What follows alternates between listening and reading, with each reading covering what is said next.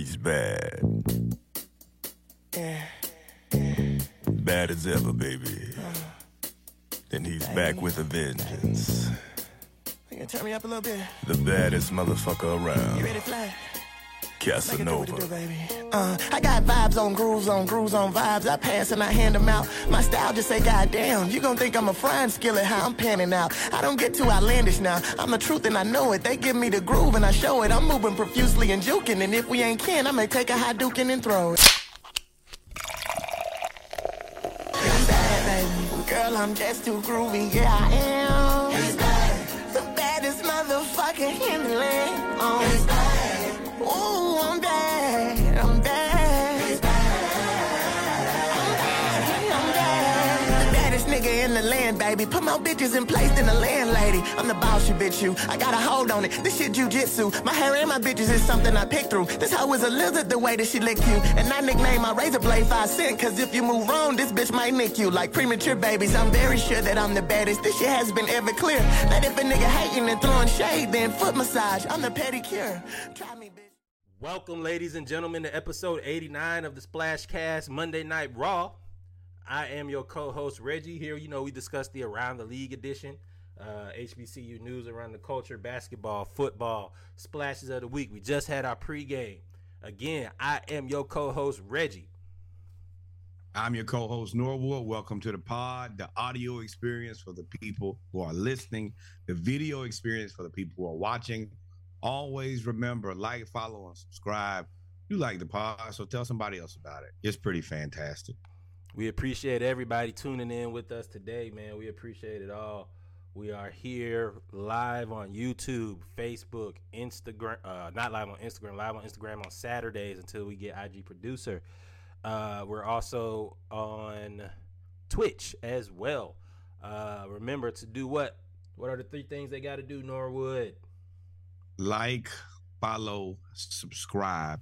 Tell other people. Hey, hit the favorite button. Give us some positive ratings. We are a burgeoning black business. Give Support us a black business. 5-star rating, man. You come here for the HBCU news. You come here for the news around the league and some unbiased, untainted opinions when it comes to sports and everything that's coming out. HBCUs, we are definitely biased towards. I ain't gonna say I'm not biased. I never root for Georgia, not a day in my life. See, now, ladies and gentlemen, for those that have been tuning in to the Splashcast, you know that the Georgia Bulldogs are the 2-time national champions, current national champions of college football playoffs, done some things that have never been done before. I didn't say anything. I didn't say anything at all. I just put on the hat. I didn't reference nothing. I was cool. I got all of my insults about Florida off. I ain't say nothing bad. It is the Florida fan. I didn't say anything bad either. It's the Florida fan over there that likes to try to turn things up, likes to try to gaslight some stuff. It's cool though. I'll never root for Florida either. You can root for Florida. I would never ask you to do that. I would root for the national champions. So, with that being said, y'all know what it is. You come here for HBCU news around the culture. That's our first segment. That is our most important segment. That is a segment that is nearest and dearest to our hearts. Got a few things we're going to talk about. Some stuff that's on mainstream media. Okay. Some stuff that's on mainstream media. Some stuff doesn't make it to mainstream media. And it makes it to social media, but then I don't think it's highlighted enough. We don't think it's highlighted enough. We reported back when Fisk was the first HBCU to compete with gymnastics. We are now proud to announce that Talladega College has become the second HBCU to have a gymnastics program and compete in NCAA history. They announced it about a week ago. The news came out about 3 or 4 days ago.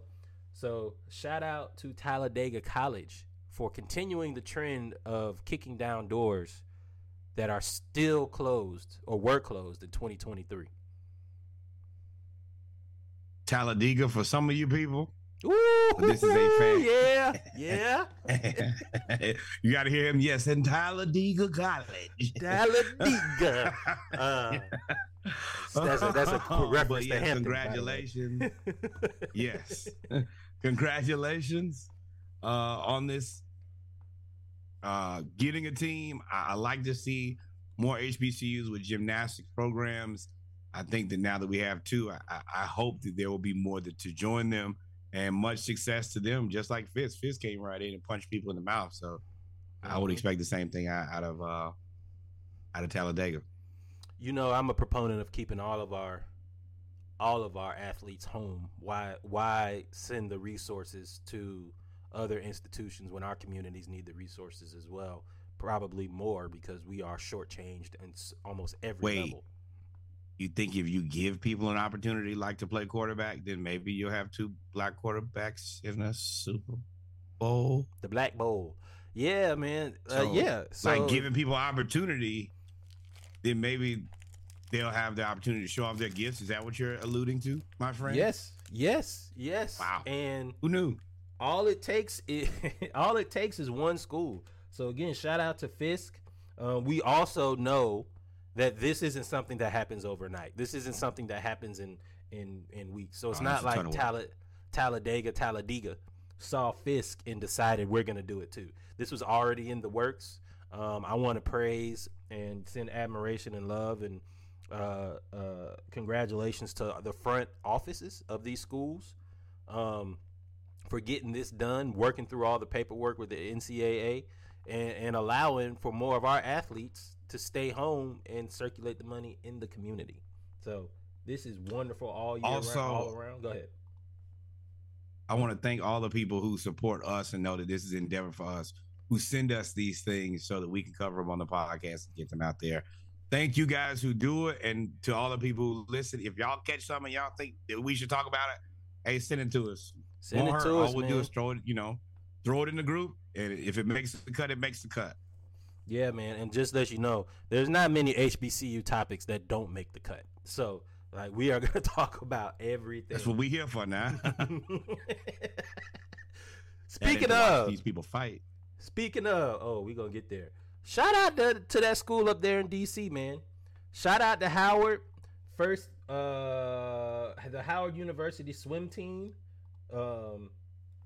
has the only all-black swim team in college swimming, and their meets they have been called the hottest around. They're playing swag surf. I have done a little bit of research on this. Coach Nick Askew has said that more and more schools want to come to Howard versus hosting because of the atmosphere that is created at Howard University at their school and their facilities. That is awesome. Now, as a guy who was once a college-age man, I can 100% understand what exactly parts of the atmosphere that you might want to see at Howard University. If you haven't been, it is a wonderful campus. On campus now, stay on campus. Don't go off campus. But on campus, I'm sure if you are a man of college age, it will be fantastic, and that atmosphere will come through your pores, out your soul, and you thoroughly enjoy the atmosphere that is there for you. You will, man. I have said, I went on record, and in our meetings, I have said that the Splashcast needs to make some of these events. I have no problem going to the gymnastic events, supporting Fisk and Talladega, going to Howard and supporting and viewing this in person.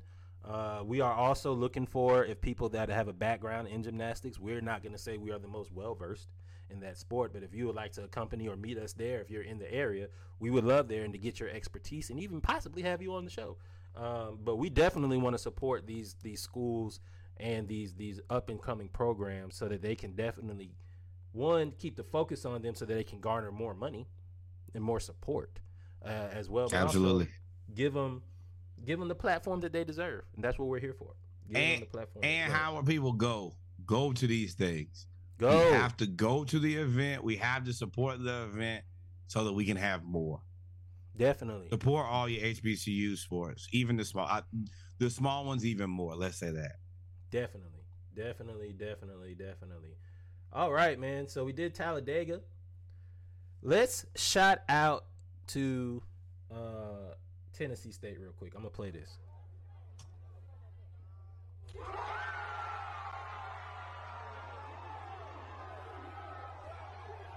So, what y'all are hearing, I guess I press pause first. Let me introduce it. Tennessee State University's marching band gets a historic Grammy win. They became the first HBCU band to win a Grammy Award for their gospel album, The Urban Hymnal, which was released last fall. That is fantastic. I'm gonna play this, and then I'm gonna let Norwood jump in. I'm gonna play this so you can hear the reaction as they win.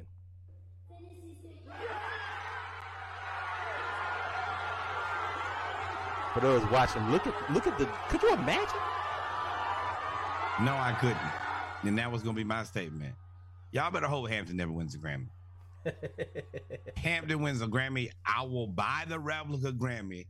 I'll put it right back there, and y'all will see it in every episode. I'm gonna tell you that right now. I'm not playing with y'all. I will make sure that the Hampton Grammy makes it in every episode. Congratulations, Tennessee State. If I was going to work, I'd be like, hey, man, my college just won a Grammy this weekend. What did y'all do? So this is a W. I'm jealous, and I'm kind of hating. There's a few things that catch my eye here. The thought that they put out an album.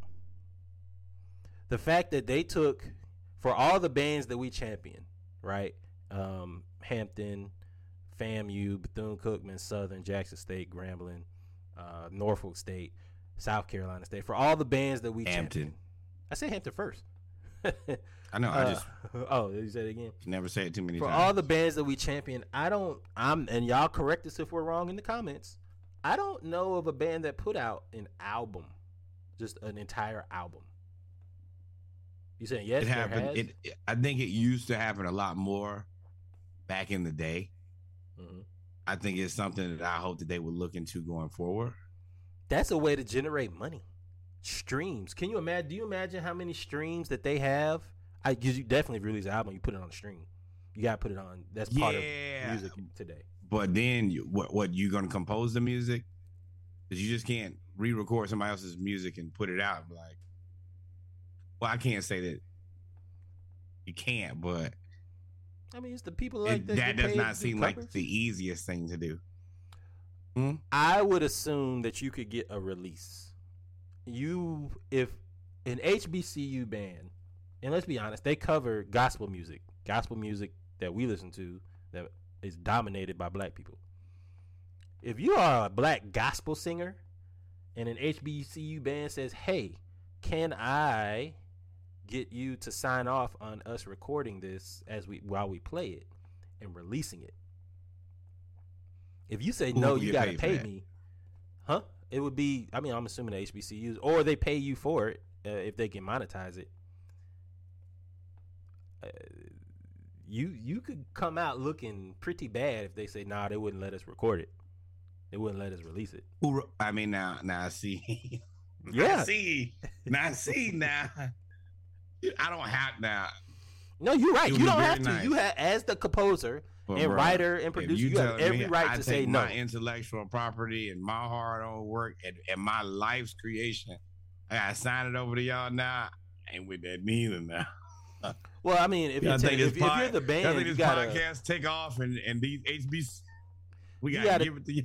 You gotta assume that you gotta assume the band, they would come to an agreement, because if you're the artist, if I'm listening to these songs, now who's to say that they didn't write it though?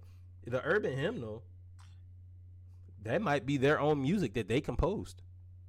We also know, like, the thing that we love the most about the Black Band is either like the older adaptations of great legendary songs, or the ability to be like socially relevant and whatever the new song is. So it's a give and take of, you got to have some good music that we want to hear. Now, if you have some original, I'm not against that. Clearly, I just made a 36 song playlist of a bunch of people who I'm getting to know. So I'm with that. But I know that for the large majority, they're going to want, hey, I want to hear something that I've already heard. Can you dress it up and make it real?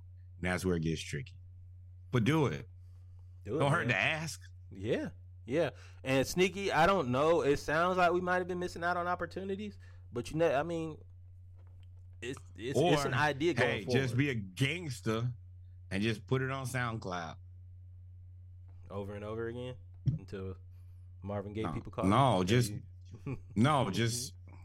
right, well, scamming 101 here. Create a profile of a person and y'all record the song and you just upload it. That's it.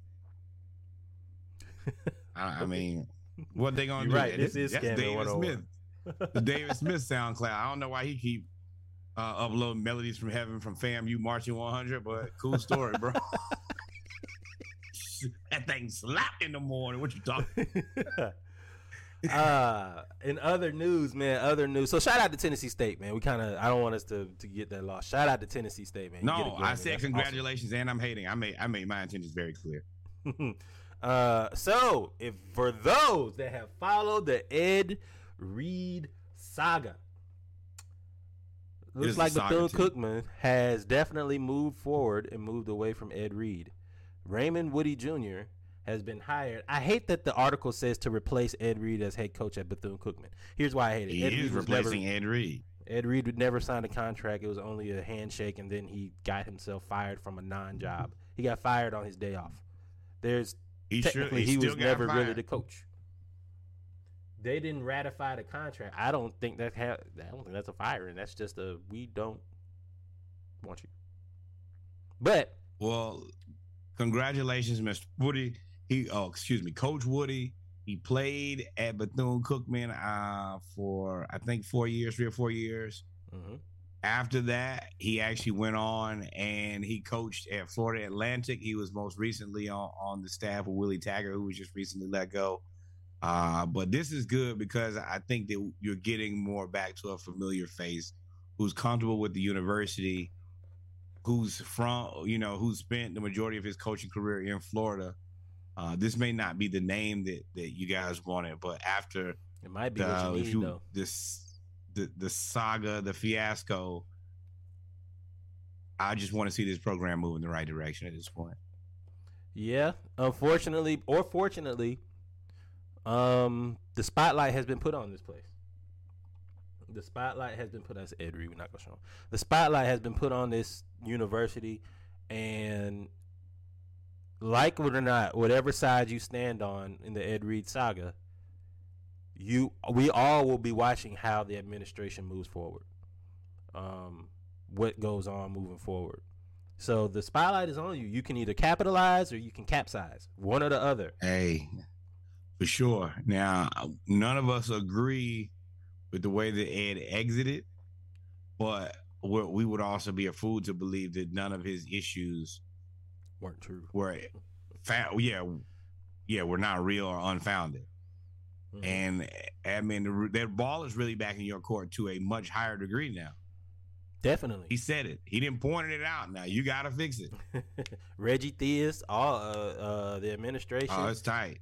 The only real option you got from here is to become an All-American. You got to be the GOAT at your job because they're waiting for you to mess up now. Yep. And as soon as you mess up, you know what they're gonna say.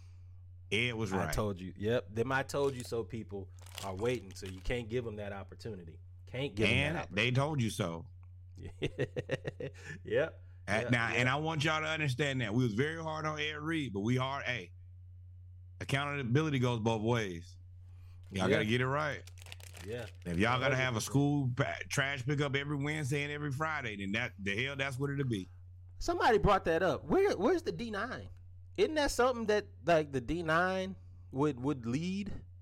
Or some of your organizations that are on schools, your student government, really, your SGA, like isn't that? It could be. It should be all the student organizations. Yeah, I mean that's their responsibility. The campus gives you a place to do different things and to express yourself however you want to. It should be your responsibility to clean up and take care of the campus. Now, I think that they should take a more concerted effort. Number one, but their issue is kind of bigger than that. Mm-hmm. If it was just like regular trash on the campus, you're right.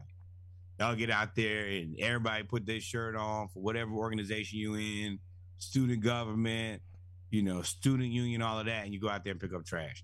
Their thing is they have a lot of mold in things in buildings because safety hazard.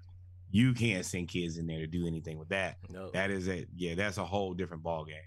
So at this point, I agree. You gotta let the school take the lead.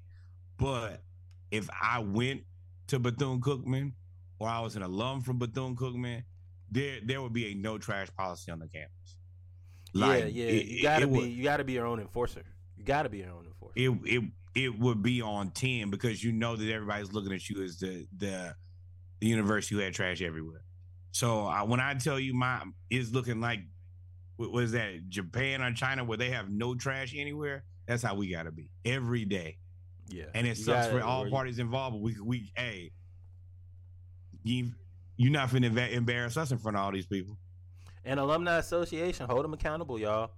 They spoke about, they changed the Alumni Association makeup and all this other stuff to try to get more giving, and they've restructured and all of that stuff. Hold them accountable. Donate. Money holds power. Donate. Hold them accountable. Make sure they do what they say that they're doing. And pop up on campus. Always. Hey, y'all just gonna let this trash be here?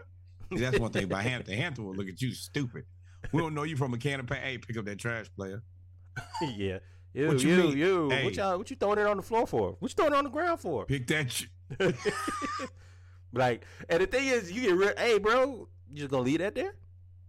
That's how. Hey, you know gonna leave that there? How much it costs to go? Hey, if you don't pick that up. Hey, we pay for this cleanup. Y'all pick it up. We pay for these shrubs. Hands on it. Shit. Pick that up. Well, it was that's not cool. $20,000 a semester if you ain't got no scholarship. Hey, pick it up. If you don't pick that piece of trash up off that floor, we're gonna pick you up off this floor. One of the two. Hey, man. Shout out to my other school. Like a basketball player. To my other school. Shout out to Coach Cater. Roger Cater and also Ricky Weeks will be inducted tonight into the National College Baseball Hall of Fame. This happened 3 days ago. But they'll be in the National College Baseball Hall of Fame, which is a big deal. Coach Roger Cater has been there was at Southern University for years. They had one of the best, if not the best, SWAC baseball teams and runs since he was there. Also, Ricky Weeks Jr. ended up making it to the major leagues. So shout out to both of them as well. Definitely earned. Congratulations to Coach Cater, especially as a former member of the Atlanta Braves system. He was drafted in 1973 and played 5 seasons within the Braves system. We love the Braves here. We also love HBCUs. This is a great time for both of them. Definitely, man. And I look forward to more Jaguars or Southernites being inducted into these Hall of Fame. They got a nice little run of Hall of Famers over there at Southern. So shout out to them as well. Finally, it's draft time, draft season. FAMU's Isaiah Land was listed as one of the top 5 fastest running linebackers at the Senior Bowl. He actually ran at 17.81 miles per hour, which was the 5th fastest amongst players, tight ends and linebackers at the Senior Bowl. Of course, Dorian Williams from Tulane and Luke Musgrave from Oregon State were the top 2. But Isaiah Land was so good, they actually played him all over the field. So here's him at the Senior Bowl. He actually gets a sack off the edge because he is known as an edge rusher. He actually led the NCAA in sacks. But that's him right here coming off the edge. But then what you don't know and what you don't see is they actually tried him here at middle linebacker, and he had a tackle for loss on his second play at middle linebacker. So what's that showing? That he's versatile and he can play he can rush the passer, he can tackle, and he could run.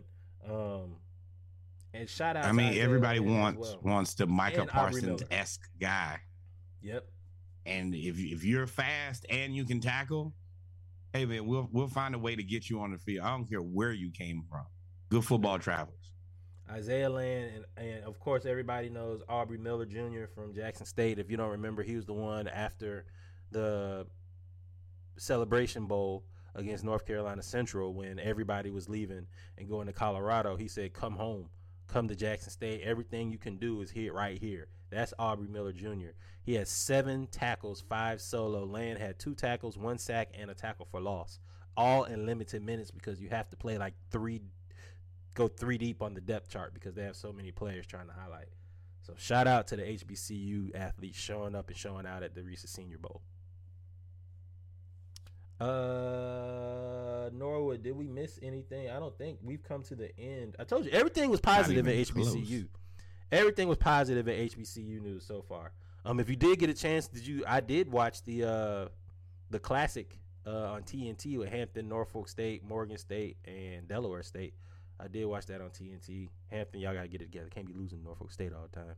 What's going on, man? Yeah, prayers for that basketball team situation. With that being said, ladies and gentlemen, we have come to the end of the HBCU News Around the Culture segment. It is now time for our basketball segment. Go get your little snack, get your little drink, some water. Get ready because it's about to be a lot of fighting and pettiness and jokes. Now, since you made it to this portion in the podcast, there is a reminder there will be a playlist. It will be out Wednesday. It will be 36 songs. You will enjoy all 36 songs. See you then. All 36. See y'all then. We will be right back. Take about 3-minute break, and we'll be back with the basketball. Well, we finna change classes. Go put your books in your locker. Come right back.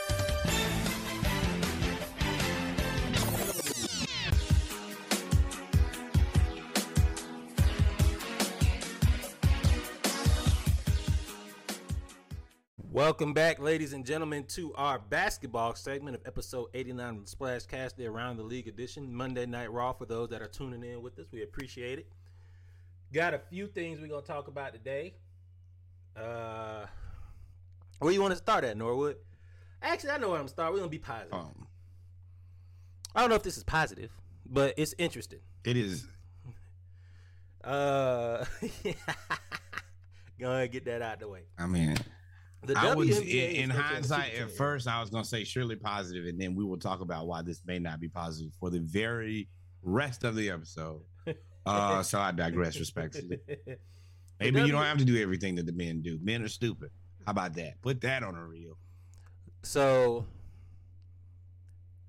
there was a super team era. I don't know if there is one now in the NBA, but for a while there Atlanta was Hawks.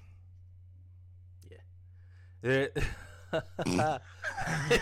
Damn, we got a Hawks supportive podcast, and Fresh like, y'all ain't super nothing. Super tired of y'all.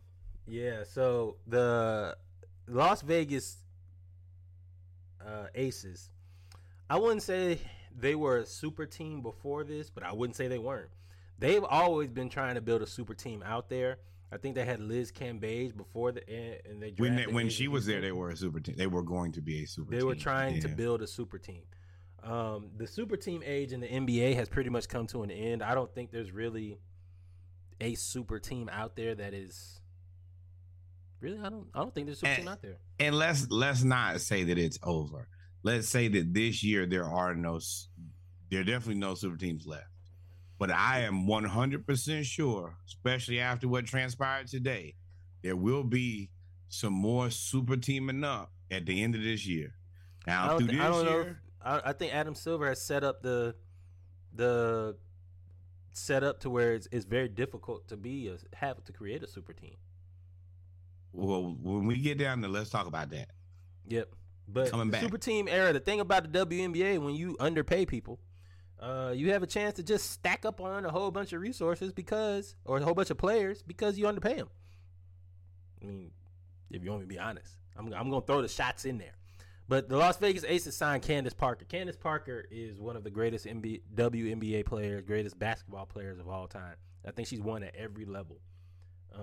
She won in Chicago. She took Chicago to the championship. Shout out to the Chicago Sky. She also won with the LA Sparks.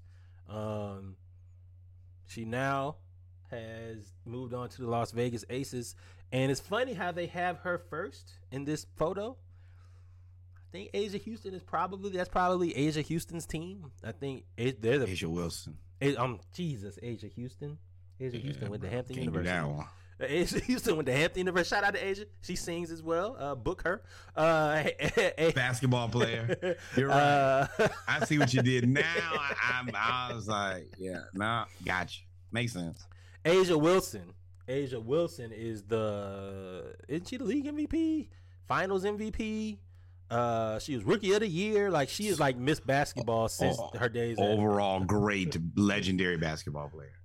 To me, she may be like the Patrick Mahomes of the WNBA right now. I mean, and if she is single, she can drop her number in my DM. Let her post you up. She's been winning since South Carolina. She was defensive player of the year. That's what it is, Kev. Yeah. Everything. But I think that's her team.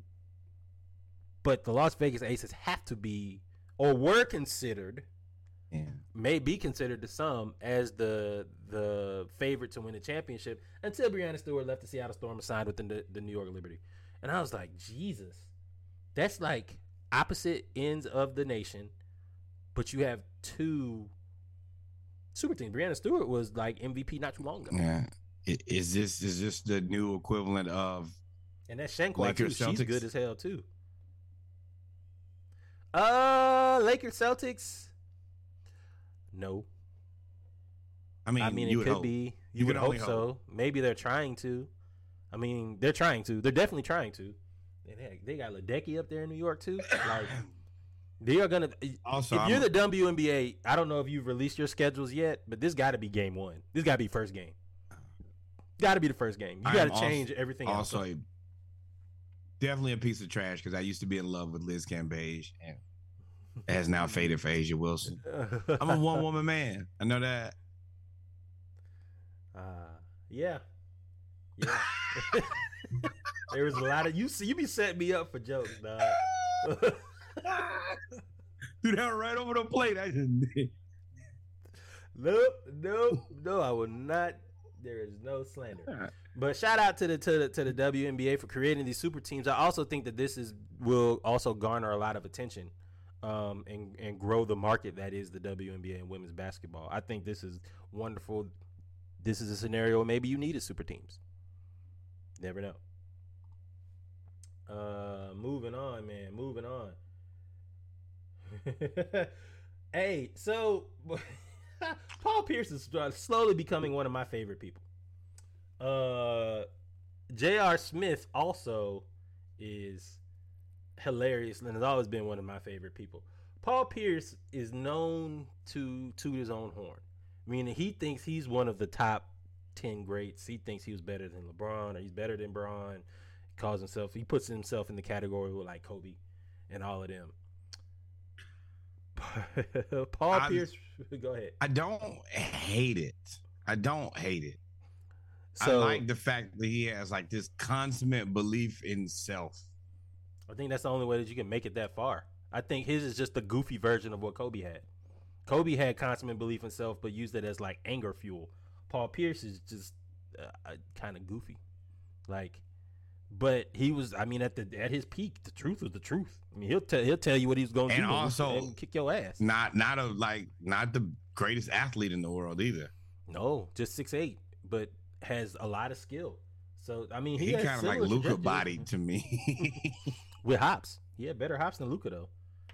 You can dunk now. Sure, dunk that's not. When he was younger, it's not a lot. But Paul Pierce he released a photo that said, or the Daily Loud released a photo that said, Paul Pierce wants to know who's beating this 5. Kevin Garnett at the 5.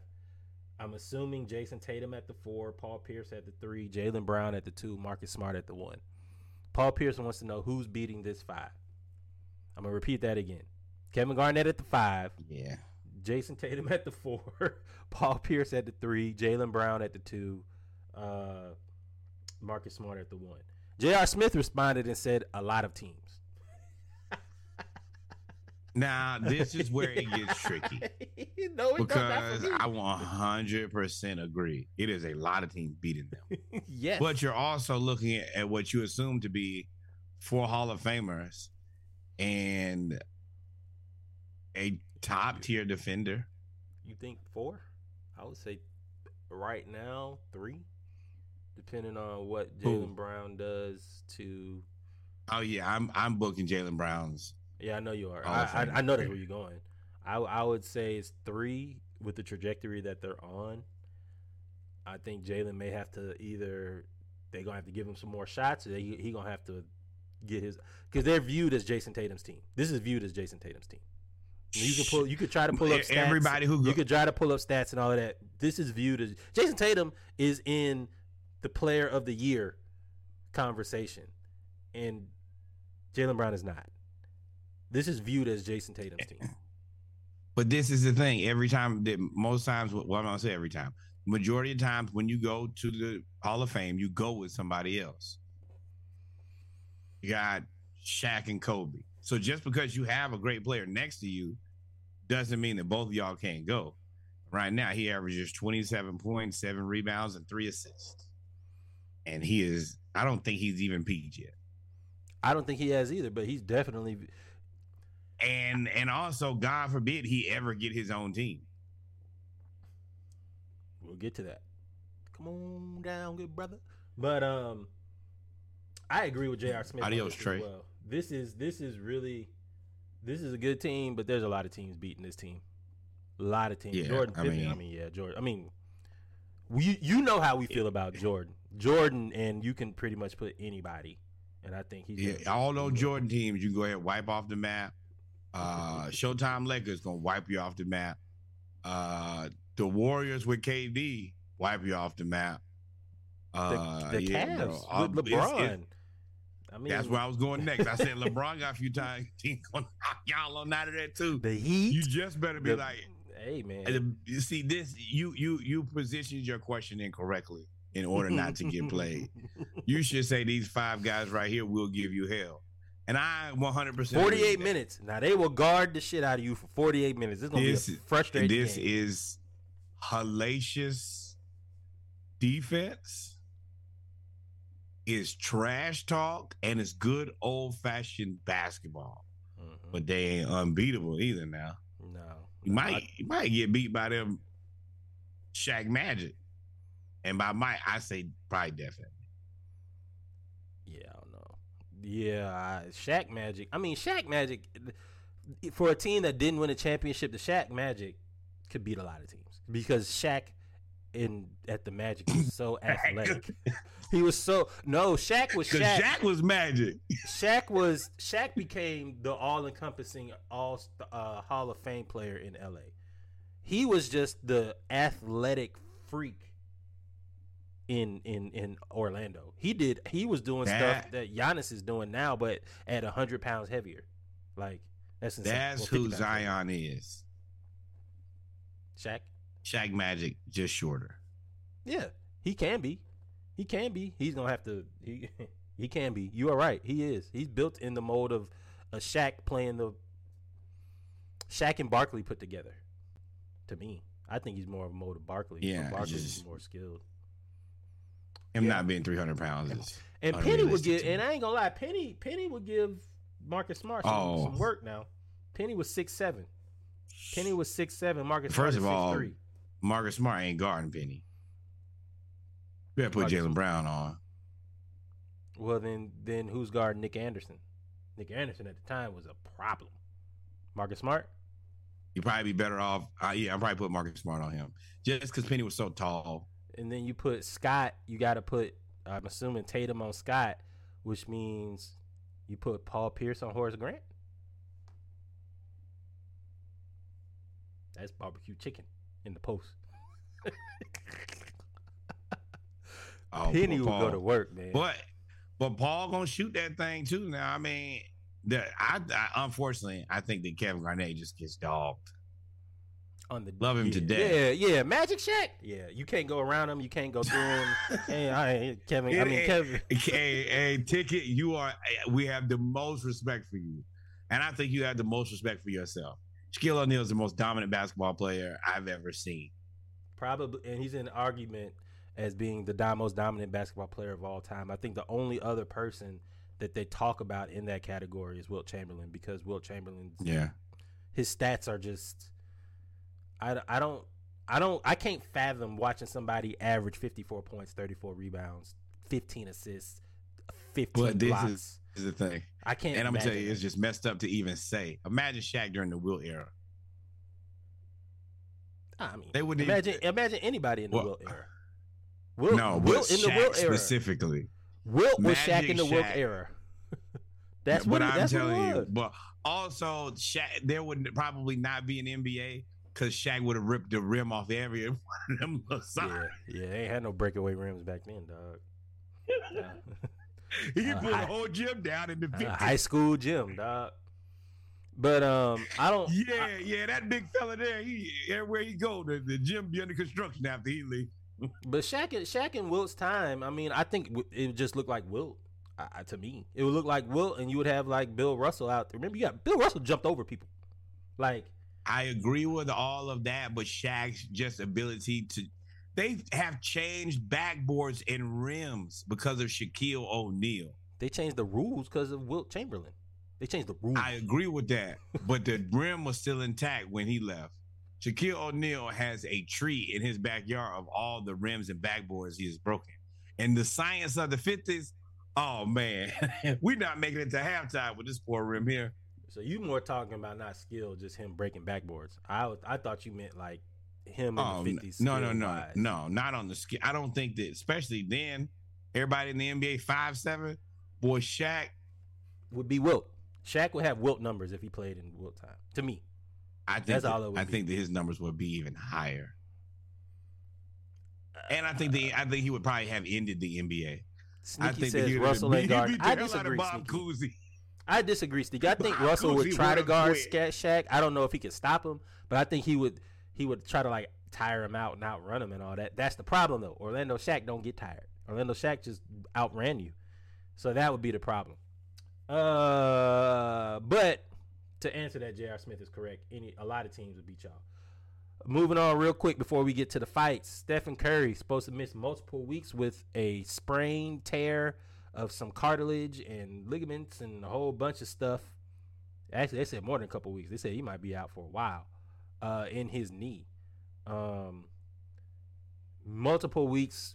As Atlanta Hawks fans, when a team says we'll be reevaluated in a few weeks, means you got to add 2 to 3 weeks after that. Stephen Curry will be reevaluated. Assessing at 4 weeks, expect 8. You're lucky if you get 6. Steph Curry will be reevaluated in 2 to 4 weeks, which is. And if they say PRP injection, it's over. Next season. Yeah, go and get you another season. Steph Curry. Well, we was getting them PRPs and they turned to D and P's. Did not play ever again. But prayers, T's and P's to Steph Curry, man. It was an ugly injury. Somebody fell into the outside of his left knee, and he limped off the court and didn't come back. It looks like he won't be back for a while, man. And they are, I think, right in the play-in, if I'm not mistaken. So this is a big run, big time for them. So hey, Jordan Poole, you just got paid, right? Earn your money. Yep. Let's talk about why James Harden should have made the All-Star game. Because he's an All-Star. James Harden. No, he made the All-Star game. Didn't he make the All-Star? Snubbed. Oh, I can't believe that. James Harden. Doc Rivers has asked James Harden to basically take a step back as a scorer and get everybody else involved. And James Harden is doing that.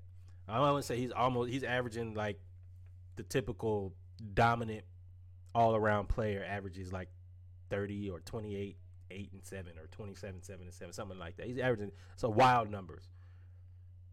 And he was left off. Joel Embiid is having, I wouldn't say a career year, because every year that we say he's having a career year, the next year he has a career year. He's just having another stellar year. And Joel Embiid said, as a playmaker, I don't think there's anybody in the league as far as getting guys wide open. shots and running our offense are better than James Harden. And that's the truth. James Harden is doing what we want Trae Young to do. Set him up. Go ahead and hit it out the box so you can get angry. No. I mean, for me, it's wild that I'm the guy who I think I'm one of the bigger James Harden supporters. When everybody said he fell off because he got fat, I was like, oh, yeah, you talking about nah, it's a lot of people who really, when he left Houston, a lot of people said he was fat and out of shape and would never recover. And then I would always ask him, explain to me when he fell off. Half of that was true. He was out of shape. He was big and out of shape. He still was cooking. Yeah, but he was still big and out of shape. That half of that was true. Not saying that he wasn't gonna be able to come back that might have been hasty. It was stupid because there's not even a point where you can be like, oh man, he didn't play good. He didn't play a lot because he was unhappy with his situation, which clearly all of this was Kyrie's fault. And by way of it being Kyrie's fault, this is all Kevin Durant's fault. I'm so happy we're going to talk about this today. This will be But cathartic. I mean, he did that in Houston, though. He did that in Houston, too, though. He when he got fed up in Houston, he stopped working out. That's how he would force his way out. He would show up bigger, heavier than what he was supposed to be, out of shape. He did the same thing, and when he did it in Brooklyn, he did the same thing, too. And now he's in Philly, a place that he likes. He's in shape, and he's back to cooking. I don't think he ever stopped cooking. He just stopped eating. Okay, well, he stopped eating. It's a bar there. Don't stop cooking, just stop eating. Woo! But yeah, man, shout out to James Harden and the 76ers, man. I can't believe he was snubbed. I can't believe that he was snubbed, to be honest. I can, but because people are humans. I don't even know where that is on the list. But what else we got before we get to these fights? Coach Rondo is going back to Kentucky to work on the coaching I told y'all first. 2023, 2024. What do you mean you told us first? Oh, because you called him Coach Rondo.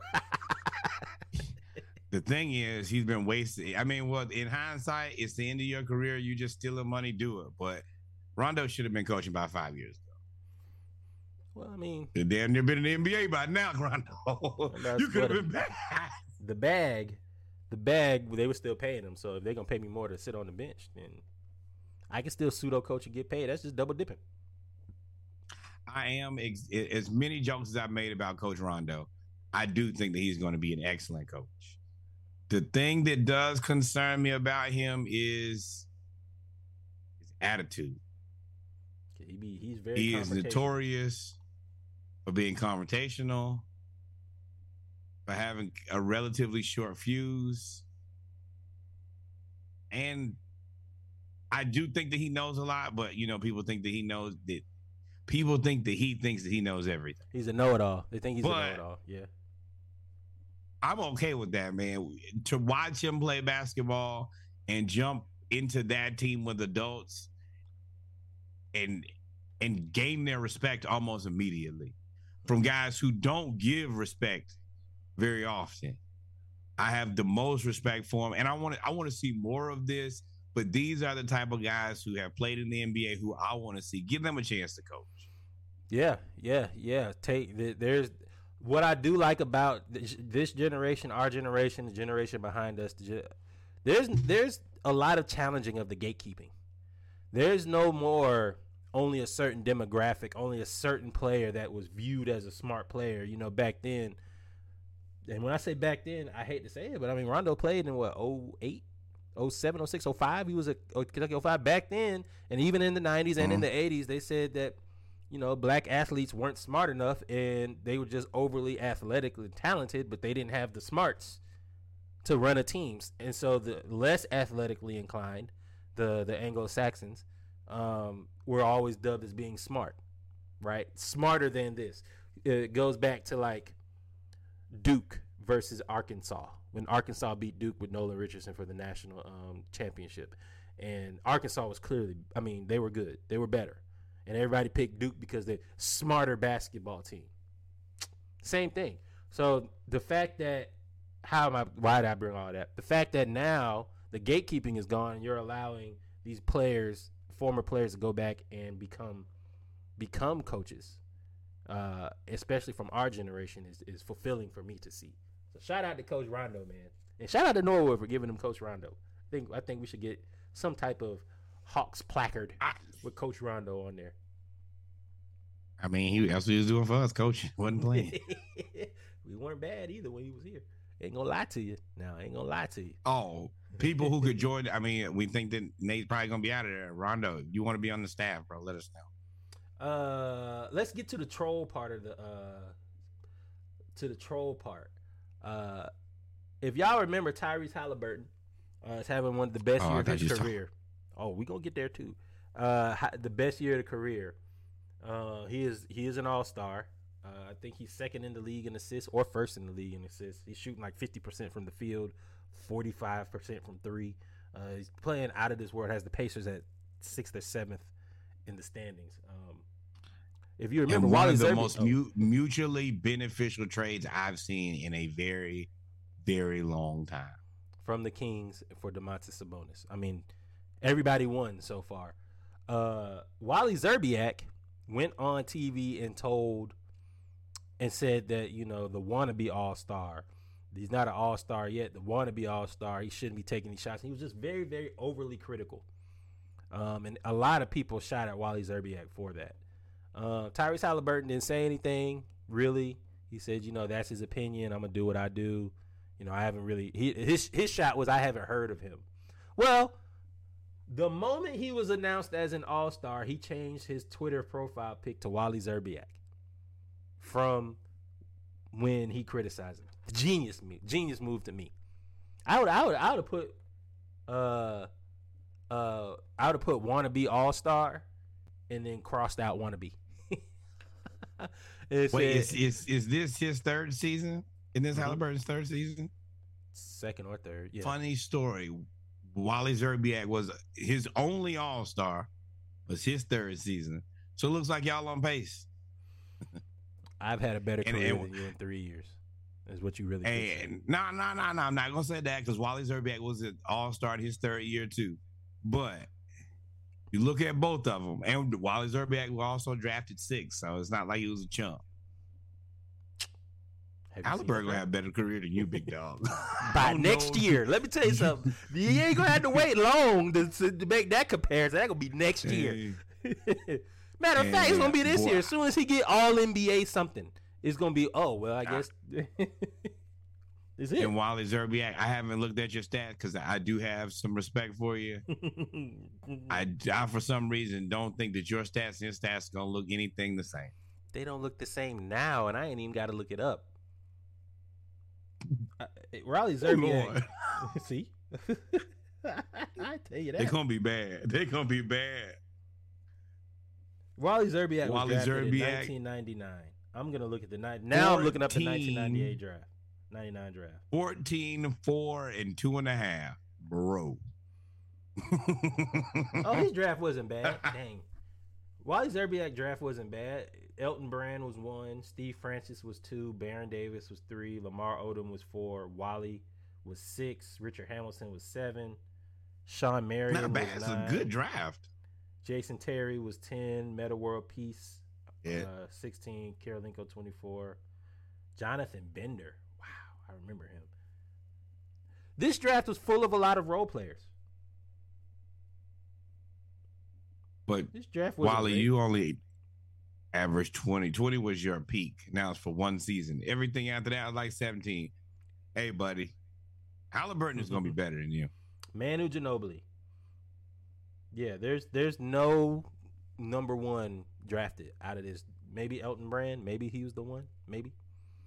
But there's no number one option that was drafted in that draft. Not one. That draft was okay. Hold on. Elton was good. Lamar Odom was a monster. Lamar Odom was pretty good. Yeah, I mean he was better when he got with the Lakers. But I mean he was they were all role players except for maybe Elton Brand. Everybody else was role player. Ron Artest, role player. Except for maybe you could say at the Houston, that in years when he played Kobe in Houston. I think he was the main guy, I think. And most of the time, Ron Artest was a role player. Very good. He's a role player. But his role was fundamental to the team's success. That's what a role player is. I mean, that's what a role player is. Their role is fundamental to the team's success. Draymond's role is fundamental to the team's success. He's not the star. He's not the number one option. And sneaky, I disagree. In this lottery, Wally was definitely the worst pick in the lottery all time. It's Bennett, Anthony Bennett, number one to the Cavs. It's just inexcusable. Congratulations on the Cavaliers. Excellent player development. But yeah, Wally Szczerbiak, you're an idiot. But shout out to Tyrese Halliburton, man. Congratulations again, making the All-Star team, and success helps you. Success helps. Speaking of trolling, let's get to Norwood's favorite person. Let me go ahead and turn this up real quick. Norwood's favorite person, Trae Young. One of a kind. Now, Norwood, why do you think Trae Young is trolling you with the Adidas sportswear? Why do you think he's trolling you? Do you? Sometimes you gotta do you. Always do. One of a kind. There is nobody who does more of themselves than Trae Young. I don't get it. Why? Because he says sometimes you just got to do you. Yes, and that's all he does on the court is him. Oh, you just mad. Okay, I understand. You really have the audacity, and then you started your commercial with yourself 2 more times. Yeah, I mean, he didn't write the commercial. Legendary teammate Trae Young. I think he's just whatever. It is what it is. I don't see nothing wrong with it. I just think you don't like him. But we gonna see. We gonna see. What Charles we gonna see Jaylen Brown. I said, yo, man, we ain't gonna give you your flowers until you win one without Dwayne. Oh, so Charles Barkley, he went on all the smoke. Last week we talked about when he was talking about No, he wasn't talking about championships. Yeah, he was talking about championships. He said, I don't belong at that table, Trent Dilfer. I don't belong at that table because I haven't won. So he said, I don't really comment on it. That's a table that I can't have.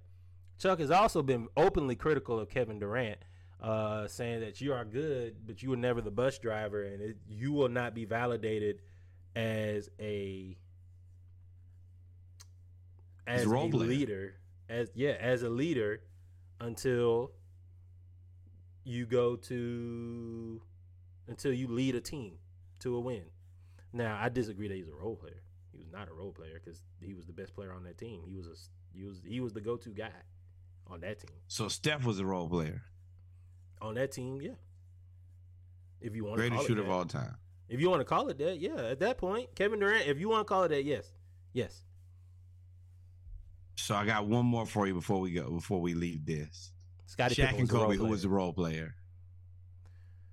Oh, Kobe. Kobe was the role player, and he didn't want to be no more, which is why he blew it up and got Shaq out of there. That was easy. Okay. That was easy. But anyway, let's listen to what Chuck has to say about KD. I said, you joined them and y'all won. And he says, I had to win one without Dwayne. That's like, yeah, those are the rules. And you can get mad when guys say it, but those are the rules. It's like my rules. Hey, I'm in the Hall of Fame, but I'm in a different wing than the guys who won the championship. I mean, still in the Hall of Fame. I know, but I'm saying though, Jack, hey, I understand. I understand the rules. Like Charles are great, Karl Malone's great, Patrick Ewing's great. They're not at the table with Magic, Bird, LeBron, Kobe. It's levels to this shit. And I ain't mad at that. I understand that. Now, if I could have won a championship, I can go across the room. But the rules are the rules. We have to play by the rules. And this ain't got nothing with motherfuckers on TV who get paid to talk shit. We talking about players. Right. We talking about players. We understand hey, I'm not at the table with Bird and Magic and those guys. Hey, am I a great player? Yes, I am. I understand that. So my reason for bringing this up is, who are those guys in the NBA right now That what? that are at that table? With Chuck and Bird? I mean, not with Chuck, with Larry. Which table are you talking about? The Jordan, Larry Bird, Magic Johnson table. Oh, LeBron, Steph.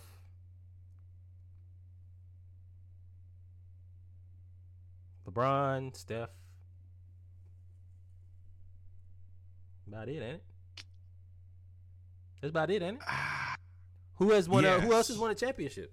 Who else is? I guess that's the better question. Who else has won a championship? So, where does Clay end up in all of this? Whatever table Scottie Pippen is sitting at. Do you put Scottie Pippen at the same table with Bird, Jordan, and Kobe? Then yeah. I mean, yeah. Yeah, it ain't no way you can't not put Scottie in the same. I mean, he got them same championships. Yeah, you got it. I mean, I whatever. Think so there's have like to Bird win and I mean, because he's the Batman duo. championship. No, I mean that's the duo. Like most duos make it, right? Most duos make it. I mean, I think we all understand Clay is a Hall of Famer. If y'all haven't figured that out, well, I mean, made it to that table. Like there's Bird and McHale. Oh yeah. There's Shaq and Kobe. There's Jordan, Pippen. The teams that don't have like a dynamic duo are the ones that you probably don't put a lot of people to that table with. Like, how many people are at that table from the Bad Boys Pistons? Is it all of them? I think that I'm putting Joe Dumars, Isaiah Thomas. You gotta put Rodman. You know what? Gotta put Rodman. So that's where. So I think that Rodman and Draymond kind of sit at the same table too. Much as you probably won't like it.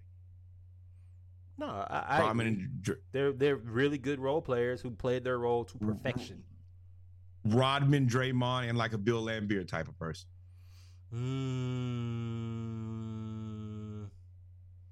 Bill Laimbeer. That ain't sitting right. Ain't sitting right with you. He ain't really do nothing but fight. Oh, you're Gasol. Horace Grant type place. I don't know if Horace Grant won enough championships for that. Won 3. Oh, you're right. Yes, correct. More than the Pistons we talking about. Yeah, absolutely. But to That's get where back it to the gets more question, interesting. Not your top tier guys, but your second to third tier guys and how they space out. That's where I really, because like Klay Thompson, he's never gonna get nearly enough credit as he deserved. But shit, he's regarded as the second best shooter of all time to your teammate. That's a lot of credit. And he was guarded at the time before he tore his knee as the best two-way player in the league. He was guarded as the best two-way player in the league. Nah, hell no. Nah, he was top 5 best two-way player in the league because he had Kawhi Leonard. Yeah, thank you. He had Kawhi Leonard, LeBron James. Yeah, but I'm not the biggest LeBron. Well. When the Warriors won, tell you LeBron this. was not regarded. I do not care about anything that the Warriors have ever done. I give them a ton of respect. But Klay Thompson, you have never been a better two-way player than LeBron James, and I think that's fair. That's okay, bro. I would say career-wise, no, but them couple years that they won the championships, I mean, that's an argument that you could have. That's an argument that you could have for another day, because there's also the argument that the Warriors, the first championship, never played a starting point guard all the way to the finals. So there's that too. Hey, you better cue up that Justin Timberlake and Cry Me a River. I do not care. But Chuck's right, man. And unfortunately, with KD, because of all this stuff that's happening that we'll get to, you may get that stigma for a long time. I think unless he goes to, there's really nowhere that he can go. His best bet to get off that list, or get on that list that Charles is talking about, is to stay in Brooklyn and allow them to build the team around him. But why would you do that? He wouldn't, but you'd be joining Devin Booker. You know what I mean? That would be, LeBron is off of that list with Chuck because LeBron went back to Cleveland and won with Cleveland, right? LeBron would be on that same list with Kevin Durant if he just won in Miami. My thing with that is if you're joining up with somebody who has never won anything and you get them to a championship, then y'all joined up with me. Y'all had a car, but I was the gas. You can say that. That's definitely an argument. And that's a very opinionated. That's going to be an opinion decision. However you feel about that is how you feel about it. There's no right or wrong answer to that. That's fair. That's what I'm saying.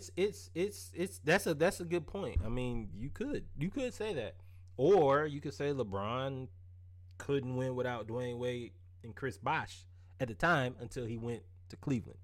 But that was always a stigma. The same criticism that KD's getting, LeBron got, right? I mean, it's the same. He got all of that till he went at Cleveland.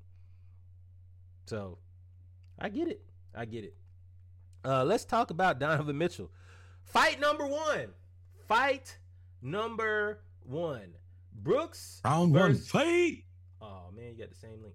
Brooks versus Spider. This is, if y'all that don't know, I think we talked about it on Saturday Morning Live. Did we talk about it Saturday Morning Live?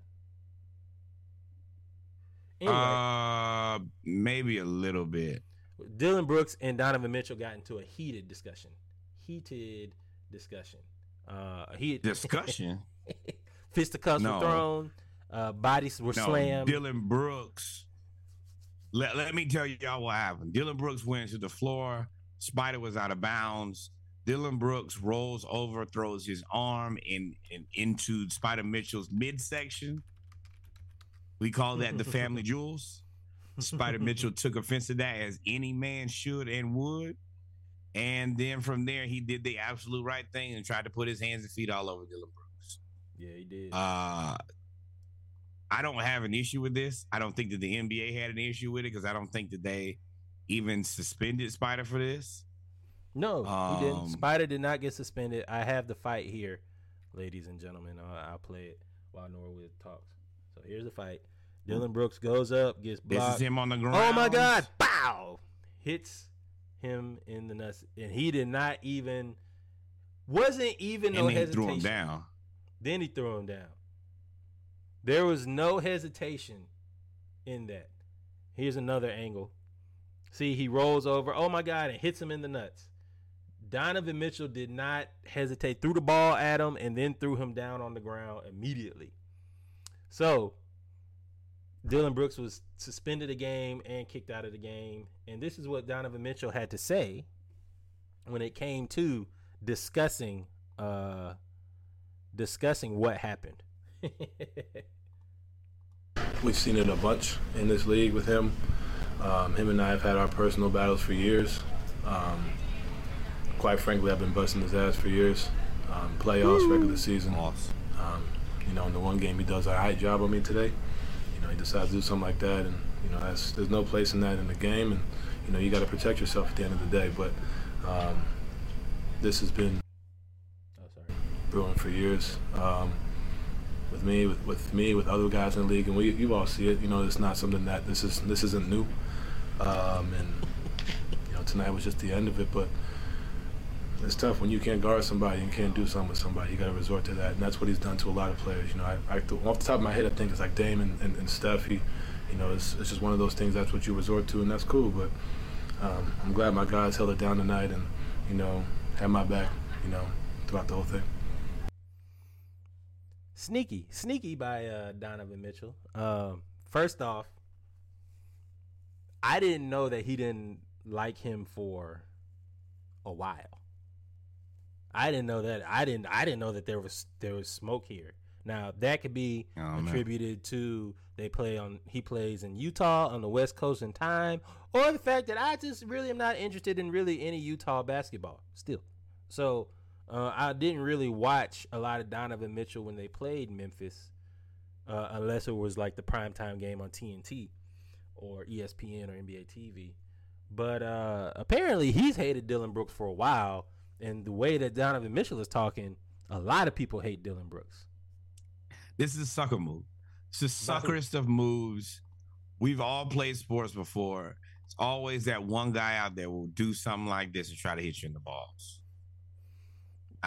Anytime that this is a person's first reaction, it makes me feel really weird about, like, how is that your go-to move? Like, where did you learn that from? In the fight quickly? That's all they trying to learn. Well, that wasn't a go-to move, like, in terms of fighting. That was just trying to piss you off. That was a cheap in the shot. middle of a basketball game. You think that your answer is try to hit me in the? Come on, bro.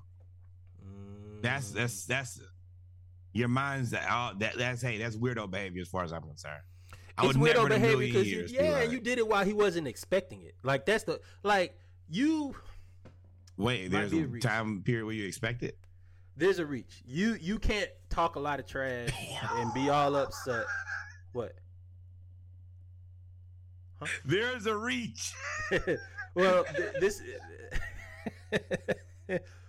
you were just talking about Shannon Sharpe, the pedestrian, and saying that he shouldn't have done that and blase, blah. All y'all went over to talk to him. As a team, y'all was talking noise, all this other stuff. Y'all supposed to be this tough, rough and tough team. And we'll get to Ja next. Y'all supposed to be this rough and tough team. How you gonna sucker punch a man in the nuts? Like, if you're supposed to be that dude who can fight and all that stuff, you lucky he ain't stomp you out. You lucky that you hit him hard enough that he had to fall and like catch himself. Because he was going, if I wouldn't have minded if Donovan Mitchell stomped you out. Stomped you out. Should have just stomped him out. First of all, I immediately think you're a low value man if you think that if your go-to punch to hit somebody in the nuts. Yeah. I don't know, like, bro, who raised you to think that was okay? And you know what? Anytime that a person uses something, it's something that they know works the majority of the time for them. What's most successful for them, which means you have a long history of hitting people in the nuts. Nah, he's not. And you got to get away from him. I mean, you had Chris Paul's done it. Of course, you know your boy from from Milwaukee that everybody hates. Grayson Allen hits people in the nuts. All that. I know this ain't really this definitely is not on there. They had the nerve to talk about Grayson Allen to the Hawks. I was like, well, I'd trade my fandom if they signed Grayson. Yeah. I'll officially be a expansion team. Let's go Las Vegas LeBrons. Whatever y'all want to call them. This was gonna be too Vegas LeBrons. Yeah. But speaking of Vegas chosen ones. Yeah, the Vegas ones. They already got the aces. The Vegas ones. There you go. We should trademark that real fast, shouldn't we? Las Vegas has strippers. What do strippers like? Ones. Woo! It's good, baby. That's good money right there. Oh, man. Here we go. Marketing firm. We can do anything. Anytime you want to relate Las Vegas to basketball, the ones to strippers, we got you. We can make it all work. Speaking of the Grizzlies have been known to talk a lot of noise and say all of this stuff. Since Ja Morant said, I'm fine in the West, the Grizzlies are 7-8 against Western Conference teams with losses to the Warriors twice, the Suns twice, once without Devin Booker, the Lakers, the Kings, the Timberwolves, and the Blazers. You pissed a lot of people off. Hey, click that link and let them see it. Let it soak in for them. Around the league as you're studying and say, we're going to have to run through them. Celtics. No one in the West. Nah, I'm fine in the West. Great journalism, because she definitely set you up when she said nobody in the West. Boy. Line and sinker. You played yourself. Yeah, you played yourself. I always forget her name. Malika Andrews. Baited you. Said you good in the West. Who do you look at around the league? First round, but unable to get it to fall this time. And Golden State wins it 1-7. So this is them showing. You're right, John. That was last year. You are right. We read your lips. And you are correct. Oh, man. So the Grizzlies got to get off the schneid, man. I don't know I don't know what they're gonna do. That was Mr. They need to do less of this. If you ever see me fighting in the forest with a grizzly bear, help the bear. And then the Memphis Grizzlies have lost 8 of their last 9 games, only beating the Tyrese Halliburton-less Indiana Pacers. They lost to the Lakers. That's why sometimes you just gotta shut up. Shut the fuck. Oh, I thought she was gonna lean into the STFU with me, but sometimes you just gotta shut up. Sometimes you just gotta shut up. We missed the alley. We'll run this play again later. But yeah, this is what you get, and you haven't won anything. You low key a sham god. You shaming us into believing that you are somebody who you're not. And at this point, real recognize real, and you looking real unfamiliar, my friend. You know, the dancing coming out of the tunnel and playing dirty with Dylan Brooks. Look, you guys, you know who you're looking like? You're looking like Cam Newton, front running. You guys gotta. You're the number. You already had a bullseye on your chest and on your back because you were the number 2 seed last year, and you brought literally everybody back. I don't think they lost. They lost Slow-Mo. That's the only person they lost, Kyle Anderson. And I think they traded him last year. You brought everybody back, and for you to go out there and then say that I'm not worried about anybody in the West, in the same West that you haven't won yet. Remember, you ain't won the West yet. You still got to see them people. That's tough. That's adding the bull. That's adding. I got somebody who you can worry about. So, you know, them being bullies. So, of course, there was another confrontation between Ja Morant or T. Morant and Andrew Nembhard from the Indiana Pacers. Basically, if I'm not mistaken, T. Morant told Ja that Nembhard told him to shut up. T. Morant told Ja that Nembhard told him to shut up, and then Ja went and said I had to check his temperature and he didn't have a fever now. Whatever you want to call it in the third quarter, and then did that energize you at all? For sure. Just guys, you know, they was talking early, and you know, when I went over there, I don't know how to pronounce it, Andrew told my pops to shut up, and then pretty much I heard my pops like ask him, did he say shut up? So I was trying to figure out who he was talking to, and obviously I seen it was him, so I approached him, like, you know, seeing what he was on.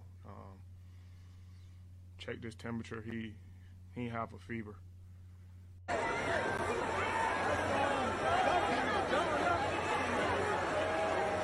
So these bars would hit a little bit better if you were winning a bunch of games. Yeah. That's what I want. Is that bar? That's a bar. It's a Drake bar. We will hear more of those today, but that's a Drake bar for sure. Yeah, but I mean, why? You're right. You can't say that when you lost 8 of. You can say that because it has nothing to do with basketball. You lost 8 of 9. Yes. But y'all trying to be the tough guy, and then I mean, this happened before your man's got slammed. So I mean, at the time they was the tough. They were still acting like the tough guys, and it's not like they're they're 9th. They're like 3rd or 4th in the West, right? 3rd, second. So yes, second, correct. So I mean, they're good, but I mean they are living into they are leaning into this persona of them being the villain. And he said I checked his temperature and he didn't have a fever. Yeah, I mean that's funny. It's the Pacers too, bro. I mean, come on now.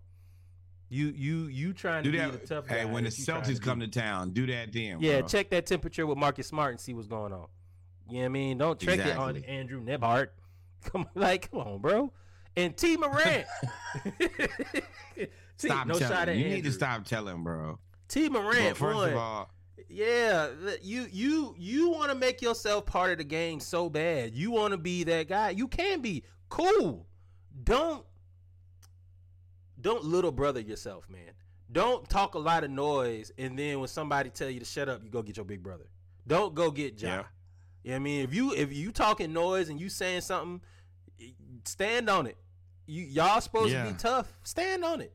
It is what it is. Ja don't need to come over there and fight your battles all the time. You a grown man too. And T, you starting to be in the news and on TV too much for me.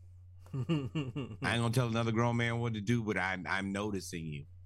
Yeah. And last time I checked, a lot more than Ja too. You don't play in the NBA. What we thought LeVar Ball was gonna be. Yeah, they got LeVar out of there. He figured it out. They got him to be quiet. And T, you might be cruising for the same thing now. Now, if he didn't say anything disrespectful, then Nembhard, you were wrong. But you can't, as Reggie Miller said with Spike Lee, don't insert yourself into these lines and then get mad when I respond. Don't do that. Because there's a lot of trash talking. There's a lot of trash talking in basketball, in sports, period. Amongst the best. It's the best of the best. And a fight come with that. And now you trying to fight people that are bigger, stronger, faster, and everything. Now, with the fights, though, again, Ja, be mindful of the company you keep. Something that has now we don't know how much of this is true. We just know that the Pacers staffers were rolled up on by Ja Morant, by Ja Morant's friends, and allegedly Ja Morant was in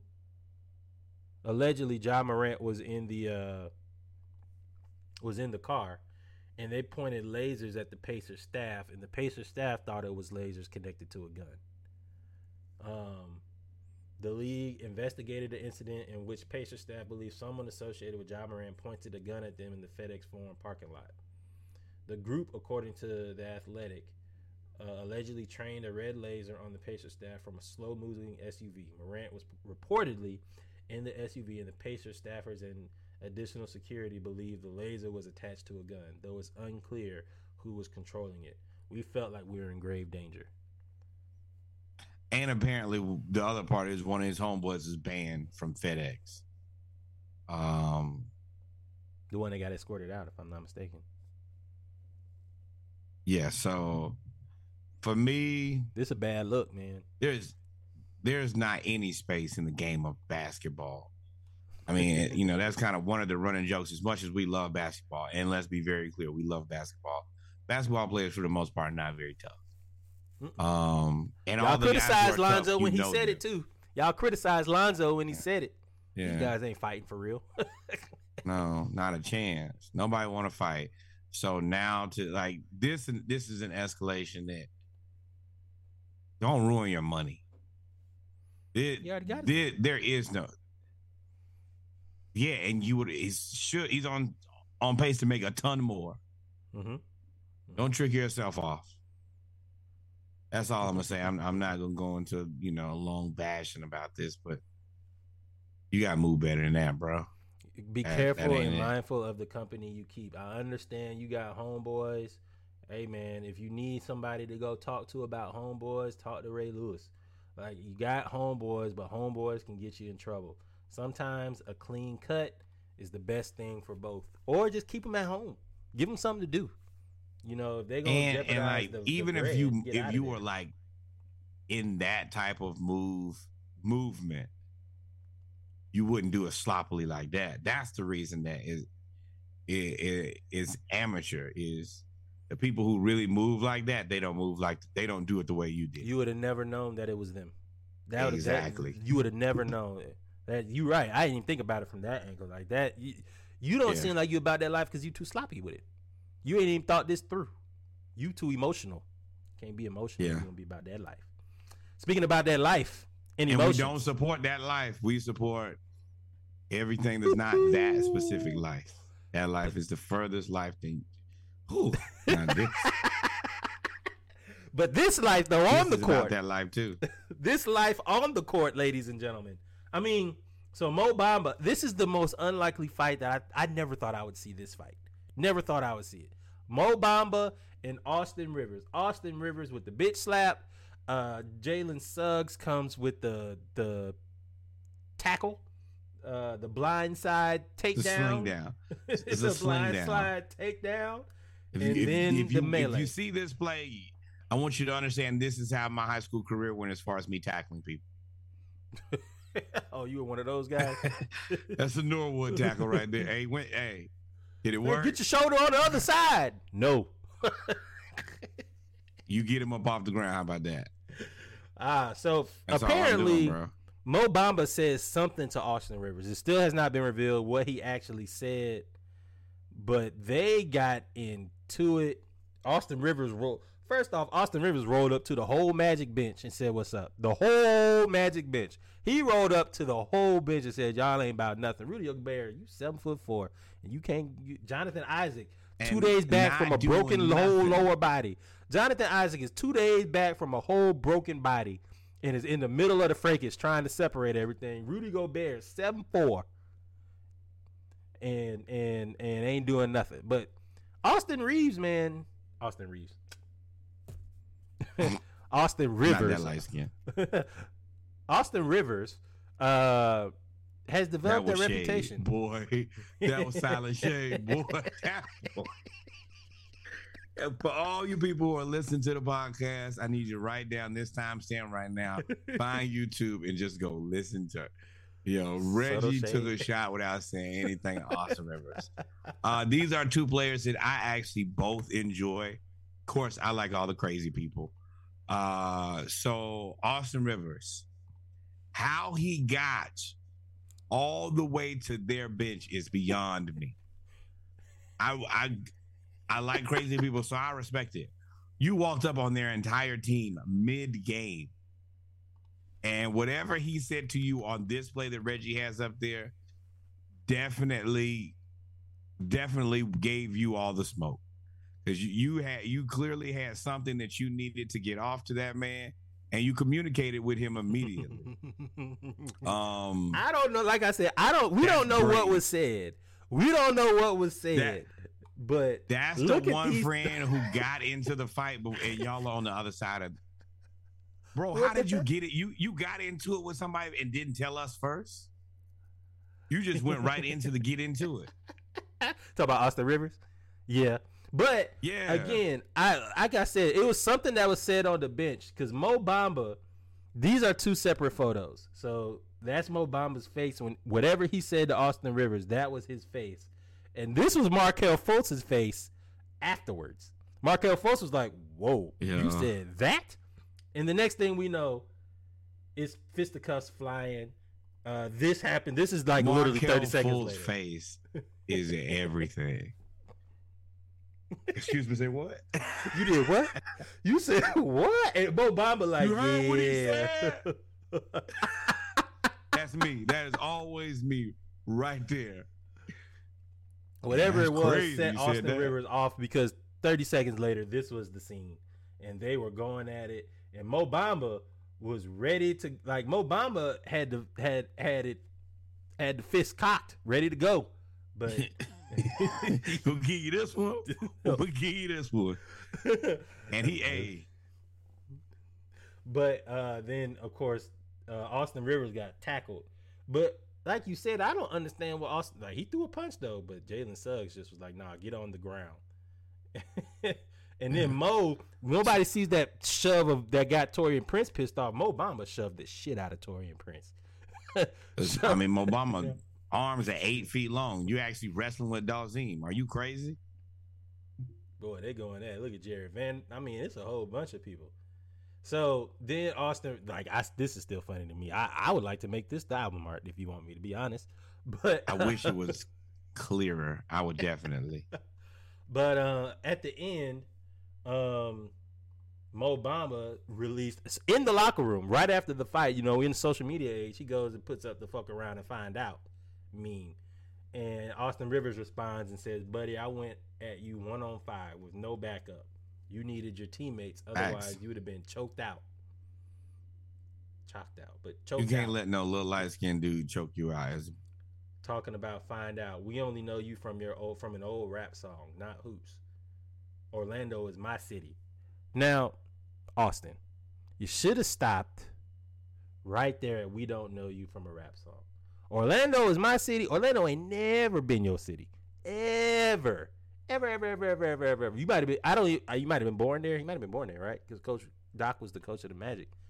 But that's not your city, bro. That's not Doc's city. That ain't nobody's city but Shaquille O'Neal And if you even want to go a little further, Dwight Howard. You, sir. Maybe. I mean, you could put Vinny in there and Tracy McGrady too. But Tracy McGrady, I would put Vinny in there. I would not put Vinny. Who? You're right. Yeah, yes, you're right. I mean, Vince Carter. You're right. No, Toronto and New Jersey are his towns. In New Jersey, not really. Toronto is his town. Yeah. But I mean, Austin Rivers, you're just never gonna have a town. But I think he's more talking about like his home being Orlando. But I mean, who's really who's looking to win the battle of he said Orlando is my city. Yeah, one. Who's looking? Who?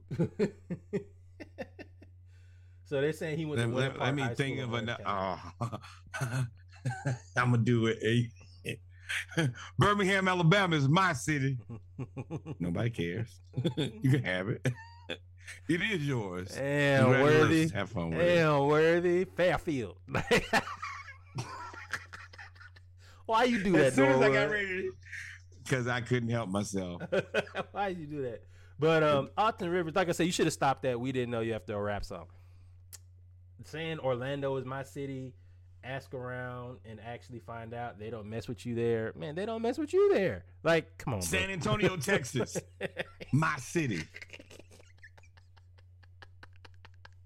Bismarck, North Dakota. First off, that's Disney, my city. I'm about to say Walt Disney owns their place. You guys are just renting space. So we saved the best for last. Frankfort, Kentucky. That's my city. Louisville. You pronounced it correctly too. They get mad about that. Yeah, they do. They said Austin Rivers not even Doc's favorite son. Damn, Doc only got one son. Like, yo, that NBA script is out of control, yo. So here we go, ladies and gentlemen. What you've all been waiting for.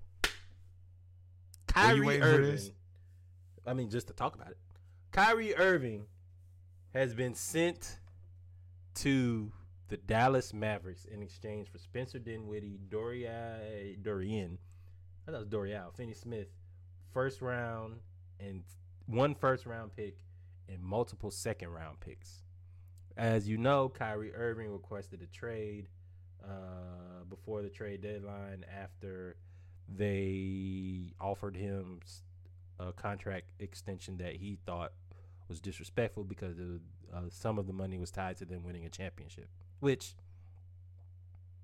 well, we'll get there. As a result, people act like this was such a long time ago. This was like 18 months ago. I don't even know if it was 18 months ago.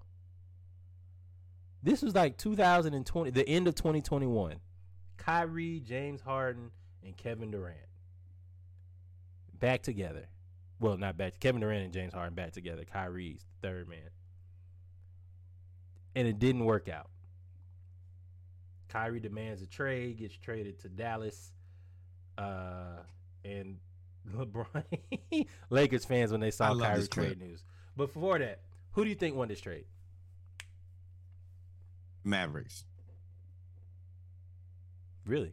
Mavericks won this, yeah. So clearly the Nets had no chance to win this trade. They were negotiating from a place of weakness. And you got some players back, but what did you really get back? Well, DFS, okay, good. I guess.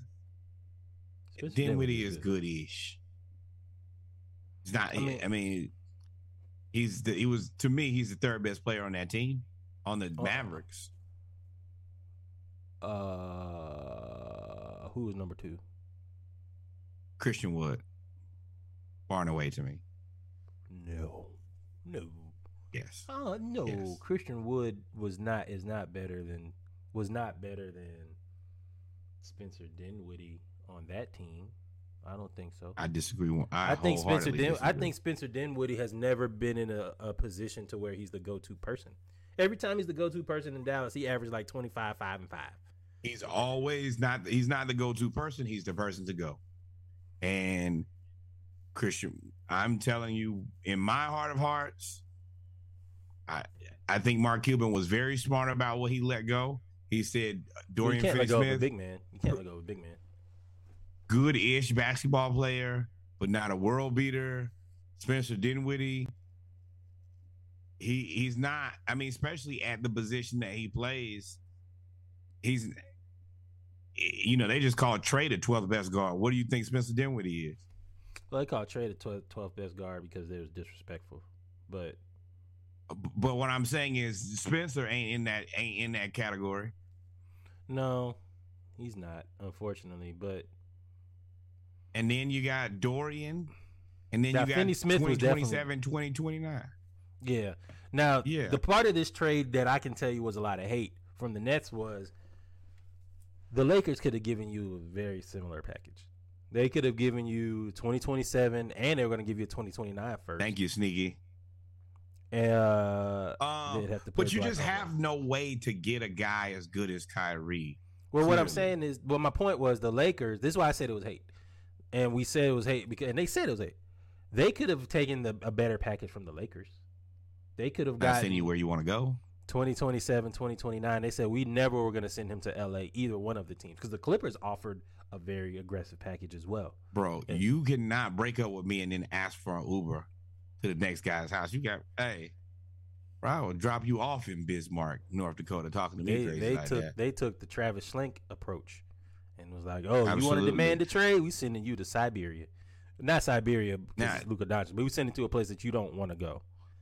This is probably out of all the places that we have a trade package that we like that's not in our conference and not where you want to go. This is best of both worlds.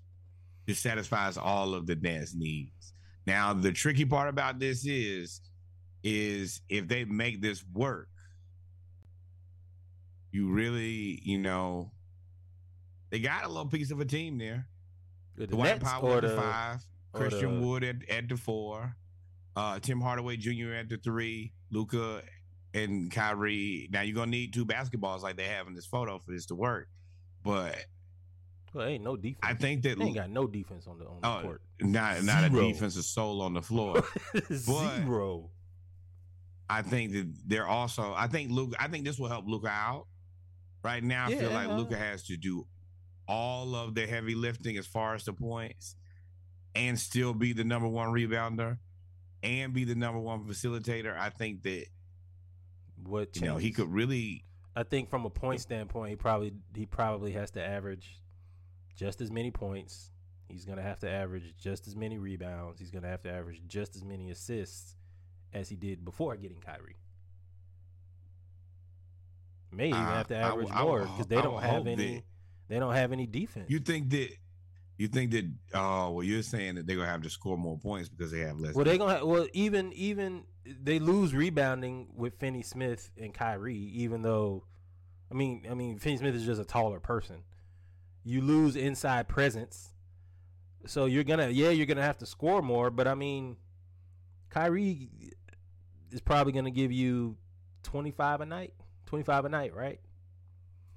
You still, if Luka, for that team to flourish, you still gonna have to average 30 or whatever he's averaging. Well, I don't think anything changes. I don't think personally in this trade, I don't think anything changes on this team from a load standpoint on Luka. I mean, Kyrie is like 25 points. Dorian and Spencer Dinwiddie together like 25 points. No, nothing changes. You get worse defensive wise, but nothing changes. I mean, now but the thing about this is, if this Kyrie thing doesn't work, you didn't lose 2 players that are not replaceable.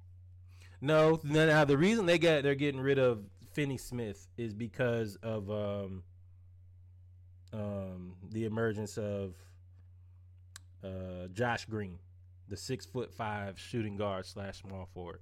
So he's the one, because Dorian Finney-Smith is 6'5" or 6'6" too.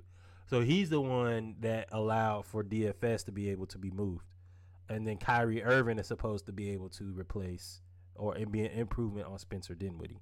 So I see the logic in it, but that puts a lot of onus on Green.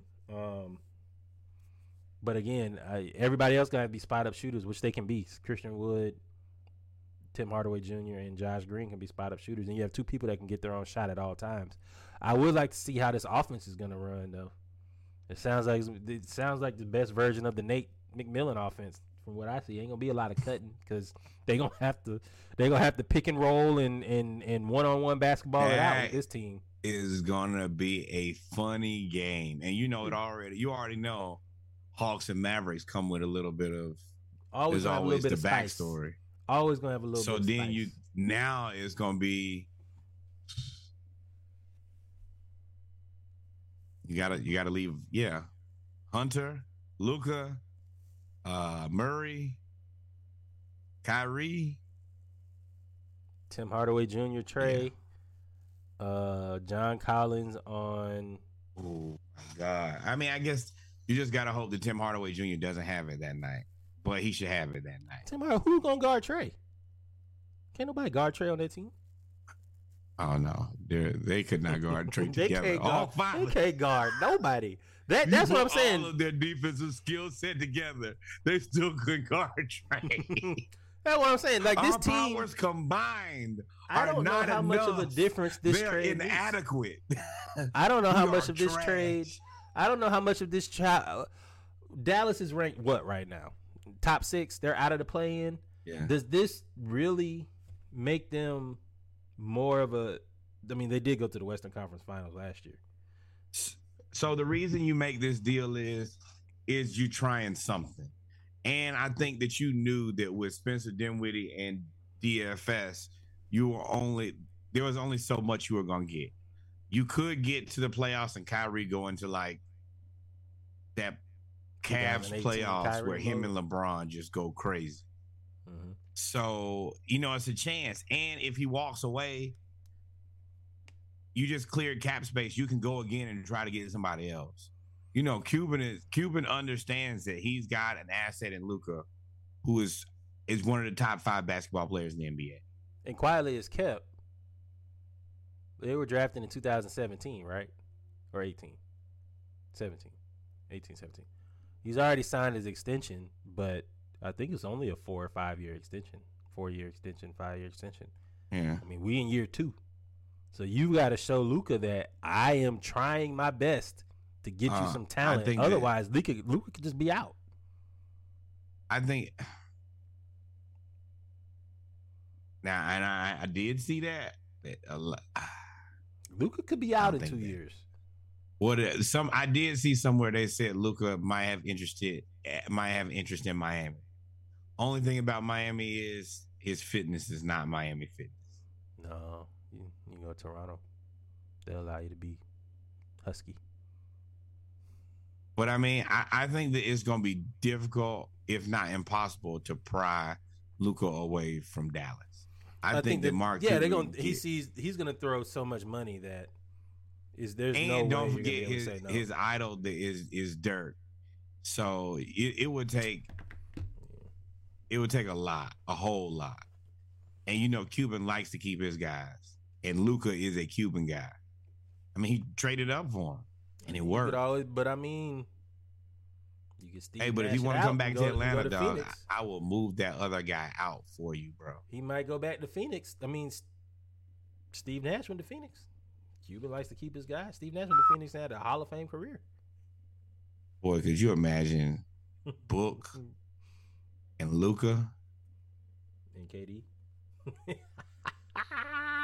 Oh yeah, let's talk about that. KD, the Suns are prepared to make a substantial offer to Kevin Durant. What sucks is in that offer is 30. How old am I? 37. So that means Chris Paul is 37. 37-year-old Chris Paul. You know how much bad luck you gotta have. Chris Paul gets hurt every Western Conference Finals. And or when he was supposed to go to the Lakers, he gets vetoed for no reason. And now you have a chance to get Kevin Durant, who they were trying to get last year when he wanted a trade and they just didn't trade him. Now there's a possibility that the Suns could be first in line to get Kevin Durant should he request to be moved because of this Kyrie Irving nonsense. Chris Paul is included in that trade. They said they tried to offer Chris Paul for Kyrie. I don't think that works because what? Nicholas Claxton. What about Nicholas Claxton? You can't. If I'm getting KD, I want DeAndre Ayton back. Ayton makes $133 million over 4 years. That's $30-something million a year. Kevin Durant makes $40 million. You give me Nicholas Claxton is on his rookie deal if I'm not mistaken. You can't play Claxton and Ayton at the same time. So I'll give you Ayton and 2 players, and you give me Nicholas Claxton and Kevin Durant. I'm not giving you Nicholas Claxton, who is maybe the only player that we've ever developed. The defensive player. And as soon as we get him, no, hell no. I'm not giving you one of the greatest basketball players of all time and a guy who might win Defensive Player of the Year for Chris Paul and anybody in Ayton. And DeAndre Ayton? No, I know that Ayton hates you. I'll wait. I just let you sit. I'm more willing to let people sit in misery than most people. I figured that out. I'll let you be miserable over there because eventually you're going to break. Yeah, but you also not thinking about the bottom line. Like, they going to lose. I mean, they're looking at revenue. It's a whole bunch of stuff that they're looking at. Oh, no, but I feel as the salaries inflate, the other thing that has to inflate is the trade package in return. These guys getting paid $300 million now. You have to send me your team if you want one of these players. I'm not playing with you. I'm not negotiating. I'm not sending you DFS and Spencer Dinwiddie for Kyrie. No. In 2020, and a 14-year-old and a 12-year-old. Yeah. 2027 and a 2029 pick. Seeing you them 2 mediocre guys and some middle schoolers, you got me messed up, bro. Everybody thought Kyrie was going to the Lakers. LeBron just tweeted, "Maybe it's me." He tweeted that right after Kyrie got traded to the Mavericks, and he said, "Maybe it's me."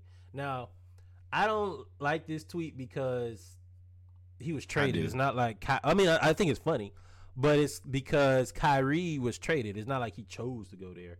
But they said this is Lakers fans when they saw Kyrie trade news. LeBron is dramatic. So first of all, maybe it's me is going to be another Drake lyric. I cannot wait. I woke up this morning feeling like LeBron. Maybe it's me. Oh, I cannot wait for that. Oh, LeBron's frustrated. But I mean, it is you. It is you. You traded away all the assets. Now you're upset because the team doesn't have assets and you can't get players. Bro, you traded away Kyle Kuzma, Lonzo Ball, Brandon Ingram. There's like 13 people on that list. Josh Hart. And now you're asking maybe it's you. Yes. Have you not seen every place that you go this happens? Don't wait for it. Get in the studio, Norwood. Ghost right. Hey, y'all do not want to hear these bars. I'm just gonna steal what these players are saying and put it in a Drake voice, and it'll be fire. So what do the Lakers do? Gonna help me write the song too. What do the Lakers do? What do you think the Lakers are gonna do to start the season? Same thing. Nothing. It's over. You got that one cloudy ass rain. And that's it. So you saying their season is over? No. Did you not win? Am I the only person who knows that? I mean, everybody's going to give LeBron James the benefit of the doubt at the end of the day. I doubt the benefit. We'll see. But ladies and gentlemen, hey, bro, if you take that team to a championship, then hey, maybe Mike, You guys might have to be quiet. I ain't gonna tell you to shut the fuck up, but you have to be quiet now. Especially from where you are right now, below 500. LeBron, you want to revitalize your career and really put yourself in the conversation, being the greatest of all time? He's already in the conversation. But what I'm saying, I mean, he keep getting sent home this early. It's gonna be 2 years in a row, real bad. Nah, them teams are bad. I mean, that's like the Bulls got sent home first when Michael Jordan's teams was bad. Well, the other part is where do you see that this gets better? Once they signed Patrick Beverly, I was like, ooh, they desperate. I was like, and Russell West. Well, it gets better because Russell Patrick Beverly and Dennis Schroeder. It's bad. It's real bad. Well, Russell Westbrook comes off of the books next year. That's $40 million, whatever he's getting paid. And they've actually positioned to have a lot of money next year. That's the other part. There is the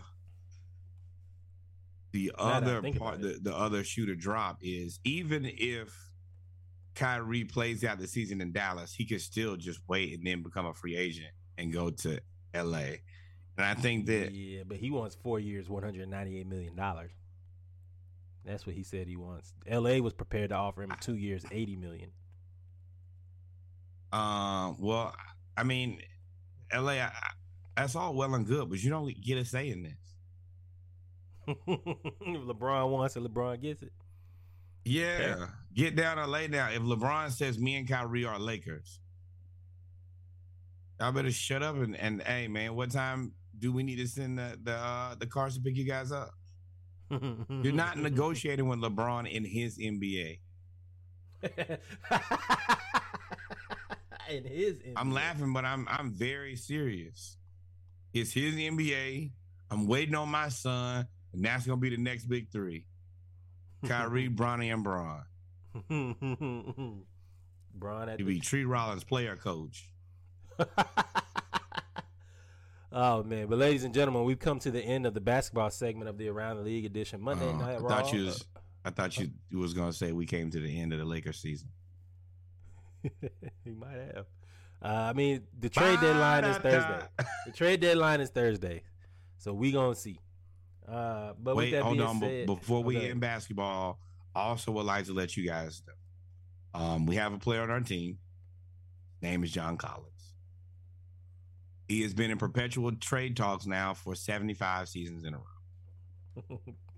row. If they do not trade him by the trade deadline this year, I will be starting a GoFundMe for his mental anguish and pain.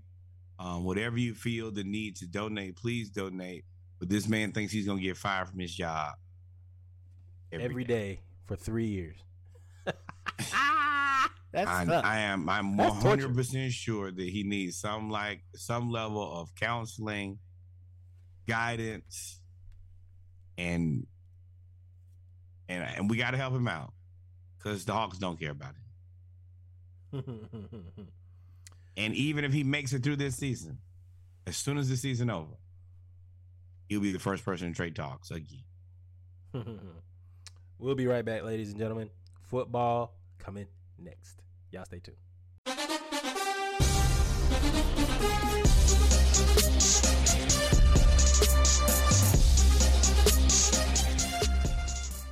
Welcome back, ladies and gentlemen, to our final segment of Monday Night Raw, episode 89 of the Splash Cast, the Around the League edition. Thank you for everybody tuning in with us, turning up with us as we talk about HBCU news around the culture, news around basketball, news around football, as well as the pregame. You always remember, do what, Norwood? Like, follow, subscribe, and maybe you peruse Scissor's Instagram in your free time. Always congratulations, that was a wonderful album. Definitely. We appreciate the support, man. It is football, the end of football season. A lot of things happening. A lot of hires, a lot of fires. Where are we going to start? Let's actually start with college football first, though.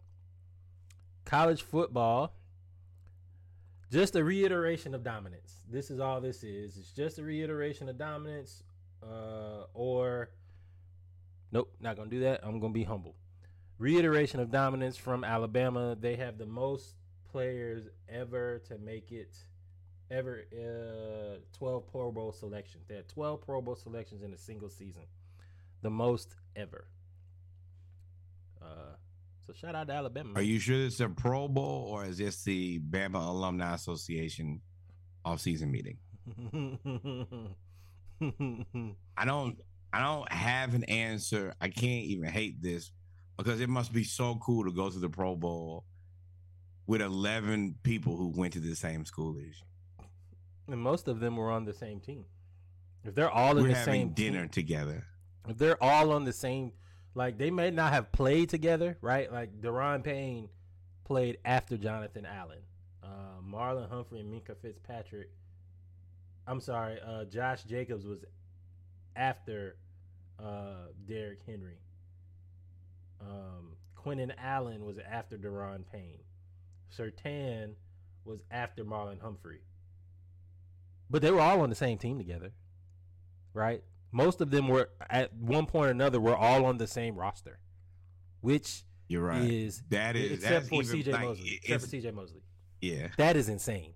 That is wow. Yeah, like we played at the same time. We were in college together. We practiced together. You, Marlon Humphrey, were just first string.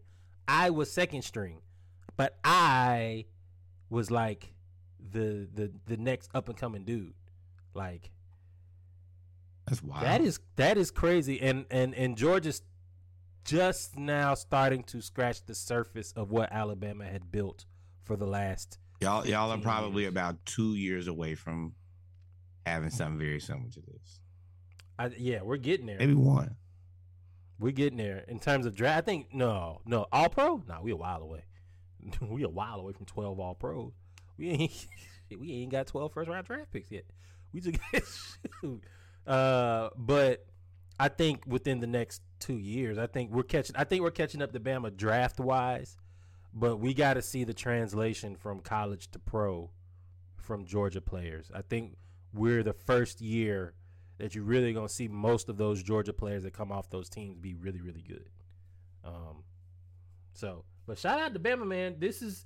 We talk a lot of noise. This is football country down here, college football country. We talk a lot of shit, but Bama's been doing it. You do something that's impressive. You can't really hate.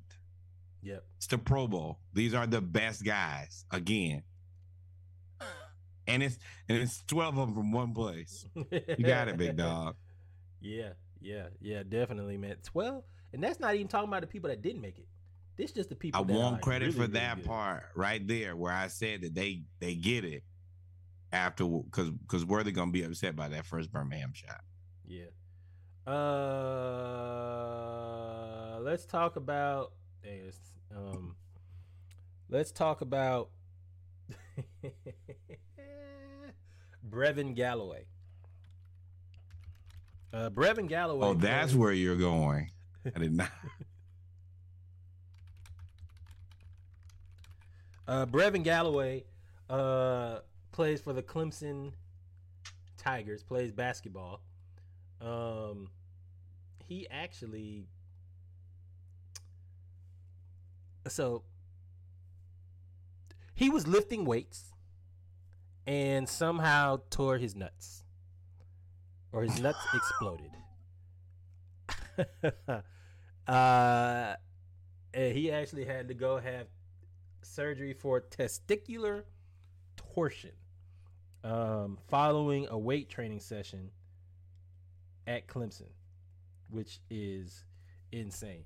So testicular torsion is when the testicle rotates. It twists the cords supplying blood to the scrotum. This may occur after vigorous activity, a minor injury. It's a minor injury or a minor injury or to the testicles or sleep. So my stomach is hurting. So if you think of the makeup of everything, and it went. You like don't this. tell me what a minor injury is. No. Especially It not could be that caused by a minor injury. A minor injury. This could be caused by a minor injury. I don't know why you think a minor injury could cause this much major pain. If this happens, that's a major injury. Oh, I don't know who's writing the degree of injuries, but they may need to step into my office. Anything where this is the next step is major and the most major. We don't have the photo. So he actually woke up from anesthesia and gave a explanation of what happened. He was lifting weights and he looked down and he I'm said, not giving you guys, get the camera out of my face. He was on anesthesia, but he said his nuts had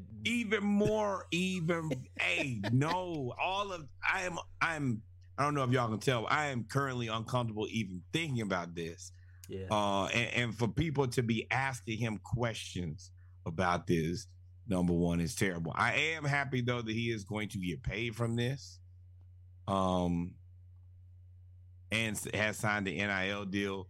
The least you could do after what I would consider probably a traumatic experience is to be able to at least be able to receive from some financial gain over the traumatizing experience you just went through. Yeah, people gonna listen to you. They sure enough gonna listen. Does that feel comfortable to you? If it feels comfortable to you when your nuts exploded, stop. then it must feel comfortable to me too, because my nuts are intact. Yes. Now, speaking of nuts, yes, we can go. Let's go back to Tom Brady first. First link. What's Tom Brady? Oh, you talking about Tom Brady? Signing the deal with Fox for $375 million. Oh, wait. Let's wait, because I'm going to do a lot of yelling about that, because I think that they should pay Lamar for that. But before that, yeah, you'll see. This deal is nuts, too.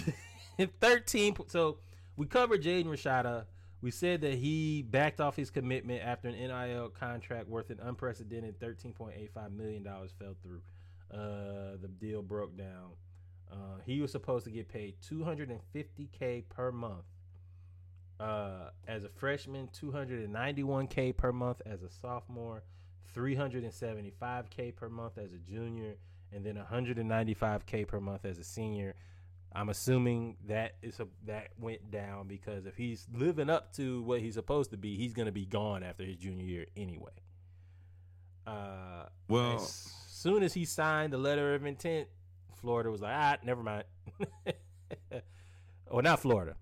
Whatever booster promised him this NIL deal. Florida, no. We ain't playing. These NIL deals ain't in lockstep with Florida. You're right. It's another quarterback we lost. I have issues with losing this as the school, but I have no issue with him walking away. You promised me my $13 million. Where's my $13 million? Now, I'm going to tell you, there is not a single way on this planet, nor any planet near and or adjacent, where you could pay me $250,000 a month, and I'm going to survive and make it out of this place and make it to the at college, I would have got by $500,000. I would have probably done a couple months of summer school. I would be up by $1 million, and yeah, I would probably just be on my way. But and that's not me. Kids stay in school, but you promise them like $13 million and don't have their money, they're gonna leave. They're gonna leave, and the NCAA agreed with it, which is this. The larger picture is. Or discussion is they're going. This is going to cause people to have to regulate the NIL. It's going to have to, because I think this is going to happen more and more. Luckily, he's a 5-star quarterback that had a chance to go somewhere else. Imagine if he. I think they're going to let him out, and I think that they're going to. You can't do this but one time. You pull this trick bag Bush League shit where you promise somebody $13 million and be like, oh, don't got the money. Okay, I don't got the player. I'm out of here, my friend. I'm not playing with you. Yeah, they're definitely out of there. He was he was out of there immediately. As soon as they said no, he said, I'm not showing up to campus. We're going to figure this out, but I'm going to let you know where I'm not going to be there. And you got my valuation up to $13 million. All right, I might have to take a pay cut. I'm at 10. All right. But I'm That's out. fine. Yep. Quickly. The University of Maryland is the only Power 5 school with a black president, athletic director, and head football coach. Shout out to the University of Maryland giving the opportunity to those to move up that are already in the Division I ranks as well, man. Shout out to them, man. That's pretty dope. Now, I wish that they would win some games, but they have a chance this year. They got Talia back, Tagovailoa. Clemson. This may be the first year Clemson does not reload. They always reload on defensive line. They always reload at receiver. Every year. Now, they do have the 5-star Cade Klubnik coming back, who took DJU's spot, but the ACC is kind of wide open. I mean, UNC, Wake Forest, and Clemson were the teams last year. Those were the teams. TRASH. Trash. So we will follow this team even more closely now, because we want Maryland to do well because they have such a black school. Yeah, this is black leadership. This is the education trinity. The Father, Son, and the Holy Ghost. You got the president, AD, and oh man. But that's also the ability for them to probably sit down and have private conversations and their influence, especially in Maryland. That is where you really move a mountain. Yeah, man. Shout out to the Mid-Atlantic. Let's get this football team up and running. Shout out to them, man. More. It's also nuts. So, West Virginia recruit just committed to the University of West Virginia. He's a legacy. His name is Torrey Johnson Jr. Torrey Johnson Jr.'s father, after he committed to West Virginia, says, "From being in your mother's womb on West Virginia University's campus 17 years ago in 2006. Now you're about to be enrolled as a student athlete at the same place you were conceived." This is black dad embarrassing his son times 1,000. This was definitely thought out. It's hilarious that he said this. But I'm talking about give me your Twitter. Give me your Twitter. Going to college, bro. But I mean, if he's good, then he gonna be it don't matter. Nah, this is where you and your dad had your first man-to-man conversation. You gonna take that down? Oh no, he looked like a DB. His dad looked like a linebacker. Might be a little different. All right, I'll steal your phone. I'll find a way. I mean, think about it. 2006. I grabbed 2007, 2006. He was 22. That's the year above. That's Josh's year. So I mean, he knows how to use Twitter. He got Twitter when it first came out. Clearly, he don't know how to use Twitter because of this tweet. Give me your Twitter. I mean, that's hilarious though. You gotta be mad. I'm offended on his behalf. You gotta be big mad though. All right, man. All right, let's jump into this. Where do we want to start in NFL? Do we want to start with everything else that's going on with the hirings, or do we want to start with dope? There's been a lot of dope being taken. We can talk about Tom Brady since he's the most relevant. Tom Brady just signed a 10-year, $375 million contract with Fox to be a commentator, in which he will broadcast in the year 2024, starting in the year 2024. $37.5 million a year, potentially making more money than he's made in the NFL. That is insane. Ooh, sneaky. I won't point out the door. It happened, all right, Torrey Johnson Jr. go find you. You gotta hope the dorm wasn't knocked down. There's a joke there. You got it. You for sure got it. I was like, let me just lay it there right there. They pick it up, they pick it up. If they don't, then wasn't for them. Oh, man. But so yeah. Go ahead. How you feel about Tom this, Brady? I want to congratulate Tom Brady on, we always highlight your boy Cliff Kingsbury as being the most, exceptional, mediocre man to ever walk the planet. Tom Brady's just the luckiest guy I've ever met. I mean, not ever met, ever seen to exist. He had basically a very normal college athlete, normal body, has flipped that into being the greatest quarterback of all time. He married a supermodel. He had a beautiful family by her and now has decided to re-up. And in his second act of his career, he's getting paid more than his first. I don't know how you'd write a better script than this one. And he's going to take a year off. And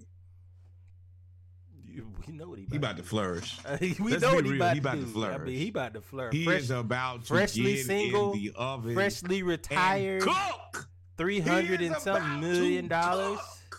And the kids are gonna be, back. Man, he at my wife's house, ex-wife's house. Hey, either way, Tommy is about to live it up. Hey. He already posted. Now, Tom, look, and man. This is the issue. This is where you have to have foresight. AB, you played yourself. As you acted like you had some common sense, you could have stayed on that team, and now you and Tommy could be living the frat house life, chilling. You was already living at the house with Tom. Giselle is gone now. Or y'all can bring them to the crib. Y'all can have a time of your life. All you had to do is act like you had some sense. But he didn't. So this is why I'm going to yell at... Tom Brady about to get paid $37.5 million to talk about football. $37.5. Tony Romo gets paid $150 million. Sean Payton is getting paid $20 million to coach. If y'all don't pay Lamar Jackson that much, obviously the money in the situation is there. Everywhere. If y'all don't pay Lamar Jackson that money, y'all don't raise the salary cap and divvy up some of this money and some of these profits from all of these TV deals to the players and pay Lamar Jackson what he's worth, y'all better shut the hell up. I don't really want to hear it. $37 million to talk about football. And let's be honest, we ain't really seen a whole lot of Tom Brady on TV. We don't know how good he is or bad. I mean, you can assume, you can try to assume, but you never know. You're missing the overarching, larger opportunity here. AB could have been in them streets, living the good life. Yeah, my roommate, Tom Brady, possibly, just the greatest quarterback of all time. So if y'all trying to come back over to the crib and kick it, Tom will be there. We just gonna be drinking and having a good time. Well, AD got CTE. Now he clearly played himself from what could have been. Man, that could have been the best roommate situation you ever had in your life. Tom Brady is my roommate.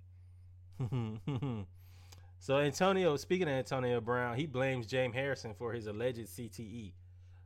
So remember, we told y'all CTE. We said he had CTE 4 meltdowns ago. We said he had CTE at the blonde mustache, if you remember. That's when I was like, hey. Out of all of that, out of all the things that AB has done, and he's done a lot of things, the blonde mustache will always be top 5, not 5. That's a whole different level of audacity. Could you imagine if I dyed my mustache gold?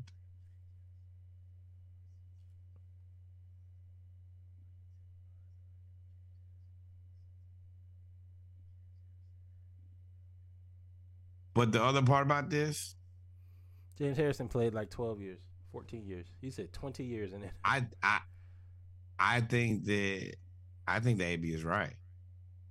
What? You think that? I 100% think, but for AB to remember this, One of them hits that Harrison hit him with got him. You don't think it was the Vontaze Burfict hit? No. I think it's conjunction of both. You let Vontaze Burfict hit you, and you let Harrison hit you. Yeah, scramble. First off, this video looks like AB is inebriated in some way, shape, or form. You assume that he's not? Yeah, no, that's what I just said. He looks like him he's and inebriated. him and Kanye putting on boots together. So, I think he jumped on Instagram. I think he stays in tune with everything that's said about him. And a lot of people have said it's CTE for years. And now that they're saying that he's leaning into it. Dang, I did not have the sound on. You couldn't hear that. Sorry, people. Basically, he leaned into saying that he has CTE from James Harrison. He said James Harrison had a legal helmet for 20 years, even though he only played, I think, 14. So, y'all pray for AB, man. But you're right, man. AB, you could have just been chilling with Tom. Tom wouldn't have got you hit. How many of the receivers that you know Tom Brady has had where they are just like debilitated afterwards? None. He ain't never get you hit. Tom ain't never get you knocked out. Ever. Yeah, Nate. You trying to see how many years Rodney Harrison played? No, I'm just trying to. AB, you just blew it, but yeah, prayers to him. But you could have been living the life. Tom Brady, you looking for a roommate, bro? I mean, you know it's Tom out there flourish. I got this new job. My lady didn't left. She live across the street now. Oh, Tommy finna be in these streets. Yep, he is, man. Speaking of dope, though, a lot of dope. So I said AB was inebriated. I don't know what Arian Foster is. Arian Foster says that the NFL script writers, the NFL had a script. So let's listen real quick. For taping, Arian was telling me about how the NFL is rigged and how every year he used to get a script. Yeah. Day one of training camp that would get dropped off at his locker. And you would have to, it was like week 1, you'll do this. Week 2, you're going to have a hamstring injury. Week 3, this is going to happen. Yeah. Week 4, you're going to get 3 touchdowns. And so then you just have to, did you memorize those before the season started? Or would you go and rehearse the script before every game? We're really dedicated to it. So it was more so like, that's what practice was about. It was about practicing the script. Like, this is what goes on and this is what we have to do in order to, And this referee's going to miss this call. Because they hate you and they love the Colts, that sort of thing. WWF, so it's like, you know, we know what's going to happen, but you still got to put on a show. Yeah. What did you think when you got the script in 2016 that said your career was going to fall off a cliff when you stopped believing in God? That was 2015. Yeah. It's funny, before we start that is a hell of a troll question, which is awesome. I wish we had the NFL post of all of the rebuttals to all of this accusations that the NFL wrote the script for this. Okay, so I did listen to the Joe Budden podcast Patreon episode today. In the episode, he actually calls Arian Foster, and Arian Foster basically explains that this is all a bit. It's all made up. But I love it because Arian Foster, people think that Arian Foster is so crazy that we all really believe this. We believe that he believed this. Well, so if it's just a bit, then Arian Foster is leaning into the fact of his persona, how he was viewed in the NFL. That takes the humor out of this because they were killing Arian Foster for this. Why? But but all of those were extremely funny. Every script joke that flew on the internet. The Falcons looking at the script at the 28-3. Tom Brady looking at the script in 1999, like, yes. The Deshaun Watson, the Josh Gordon, Hell, the Atlanta Falcons. Robert Kraft in the massage parlor, like, was funny as hell. And I would like to personally thank Arian Foster. I did not know that. I mean, hell, Donovan Mitchell was talking about the NBA script. So this is a joke we would have never gotten any other way. Great setup here. Great execution. Thank you, Arian Foster. Thank you, Arian Foster. Because I'm going to tell you, I have laughed multiple times until my side hurt. The only person who made me laugh harder was Trent Dilfer. Trent. So.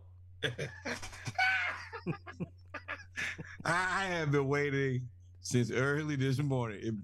I would have not worked today just so I could record my conversation. So let's listen to what Trent Dilfer had to say about the current quarterbacks that are retiring and how he feels about them. As you can see in the caption for those watching the video, the quote is, "I love Tom Brady. I love Aaron Rodgers. It's not impressive." Here we go. Not impressed me. It's super easy when you don't get hit as a quarterback and when you can't reroute receivers and when you can't hit guys across the middle. I love Tom Brady. I love Aaron Rodgers. I love these guys. It's not impressive. What's impressive is what they did. Modern day game. I would, first of all, whoever those two guys who clapped. I know that ain't who I think it is. Who? Yo, that I'm glad that I'm not the only person who felt that way. If any time that there is a reference to a quarterback who is the worst quarterback on a Super Bowl team, it is Trent Dilfer. He is historically regarded. You think so? As the least talented guy to win a Super Bowl. It's either him or Jim McMahon, right? Maybe Brad Johnson, I think. Brad Johnson? Oh, for the Tampa Bay Buccaneers? Yes. But Trent, you're the guy I always brought. If you're having that conversation of guy who is probably the most trash to win a Super Bowl as a quarterback, you are never not invited to that conversation. You're the first invite. Your first ballot. Worst quarterback to ever win a championship. That is an accomplishment somewhere, somehow, because you did win a championship. But you are believed to be the worst quarterback to have ever done it. So, I don't have a problem with what Trent Dilfer said. I think he's correct about... He can't say that. About you can't hit the quarterback, right? That's true. These stats... You can't hit a receiver. These stats and all of this These stats and all of this going up is because the rules have changed. This is an offensive game, similar to basketball. This is an offensive game. You're not going to have any teams averaging. If you average 17 points, that gets you fired in your first year as a head coach, like Nathaniel Hackett. You're not going to have that anymore. It's an offensive coach. Can't hack it. You can't get hit. He's right. Tom Brady lobbied, and it's one of the things that a lot of people hated him for. He lobbies for roughing the passer calls. He's the reason that you can't hit a quarterback in the knee because he's the one that lobbied after he got his knee hurt. Nobody else, just Tom Brady, that you can't hit the quarterback in the knee. Peyton Manning got hit so hard his jaw broke, can't hit the quarterback in the head. Drew Brees just got hit hard. Nothing was illegal about the hit that ended up letting them win the game to beat the San Francisco 49ers, one of those years that they made it to the NFC Championship games. By Navarro Bowman, just because he just got hit too hard. And Trent Dilfer's correct about that because they don't make those rules for everybody else. You know, everybody else, all these other quarterbacks that, you know, have a certain look or demographic, they'll never get all them roughing the passer calls. Tom Brady get tackled and laid down. Aren't you fast? No, don't matter. I'll run. Don't matter. I'm a quarterback. So my point is Trent Dilfer was correct. But Trent Dilfer, you can't say that. Trent Dilfer. You are not allowed to speak on Tom Brady, Aaron Rodgers. Joe Montana can come up there and say, well, you know, if I would have played in these rules, I'd have 8 championships instead of 4. Steve Young. Steve There Young. are plenty of guys.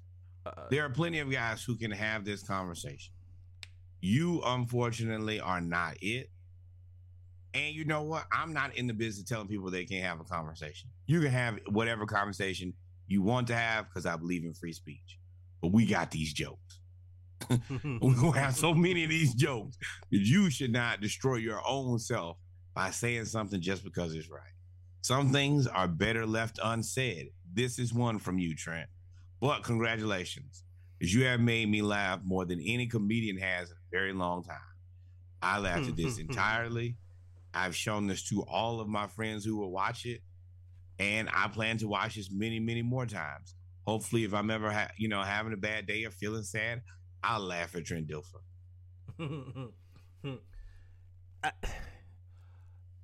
If you would have just been good, that's it. That came out wrong. That came out exactly how it was supposed to.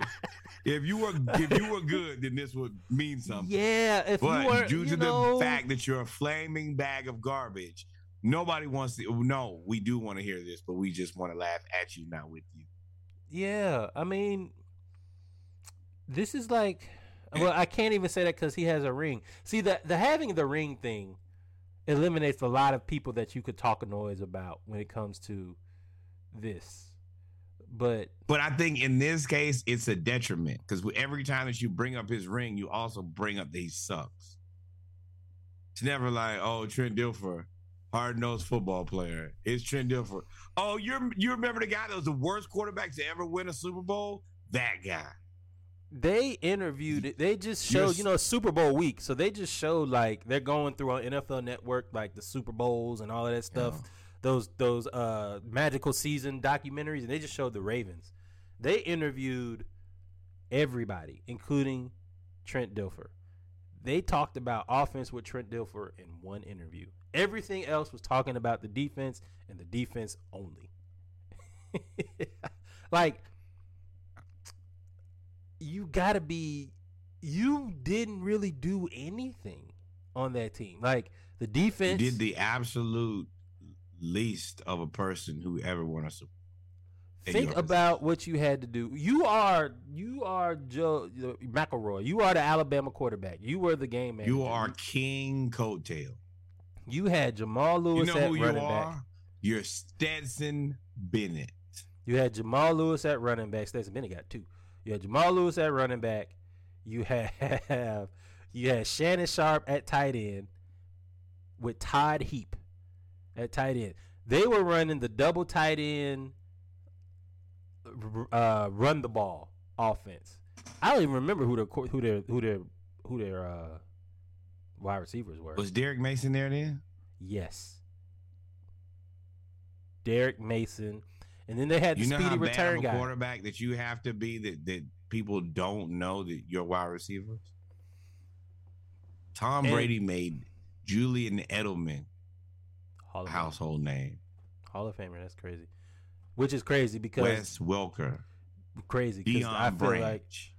like Trey Brown and Deion Branch are severely underrated compared to, Troy Brown compared to Edelman and whoever else you're talking about. Troy Brown played DB and wide receiver and return punts, and he was the DB in the AFC Championship game. And he made lunch for the team.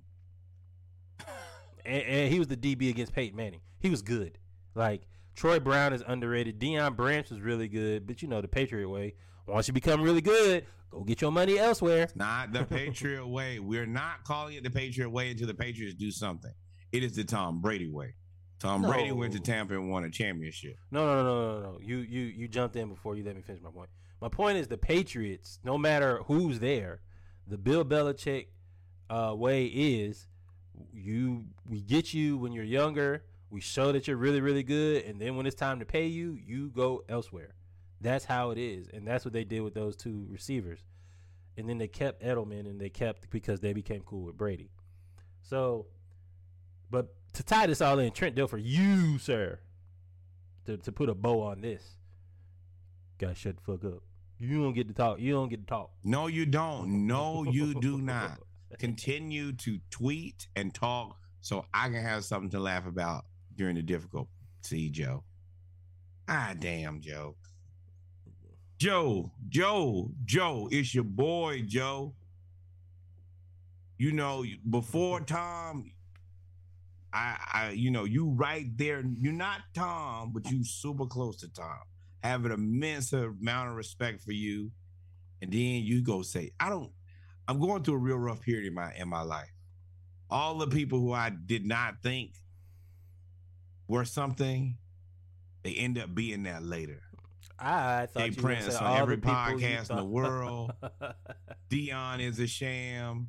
Ed Reed going on live, and that Jerry Rice with that gold encrusted, ruby encrusted helmet, and now Joe Montana telling us that he starts Jimmy Garoppolo. How, Joe? I mean, so here's the thing. They asked Joe next year, in terms of the situation, who would be your starting quarterback. He said you would re-sign Jimmy and start Jimmy. That is the absolute worst case scenario. Yeah, unless you look at the quarterbacks you have. That's never going to happen. But look at the quarterbacks you have. You have Trey Lance, never played a game, or played one game in 3 years. You have Brock Purdy, Mr. Irrelevant, just tore his UCL, which is a baseball injury. Then you have Jimmy Garoppolo. Jimmy Garoppolo is the only person with legit experience on that team. I mean, you can't bring him back. I mean, so I see what he's saying, why you start Jimmy, but I think Joe neglected the point that you traded 3 first-round picks for 4 picks for Trey Lance, and Brock Purdy pretty much took his job, and Jimmy Garoppolo has been benched not once, not twice, but 3 times, as well as being hurt. A lady. So at some point, the 49ers got to figure it out.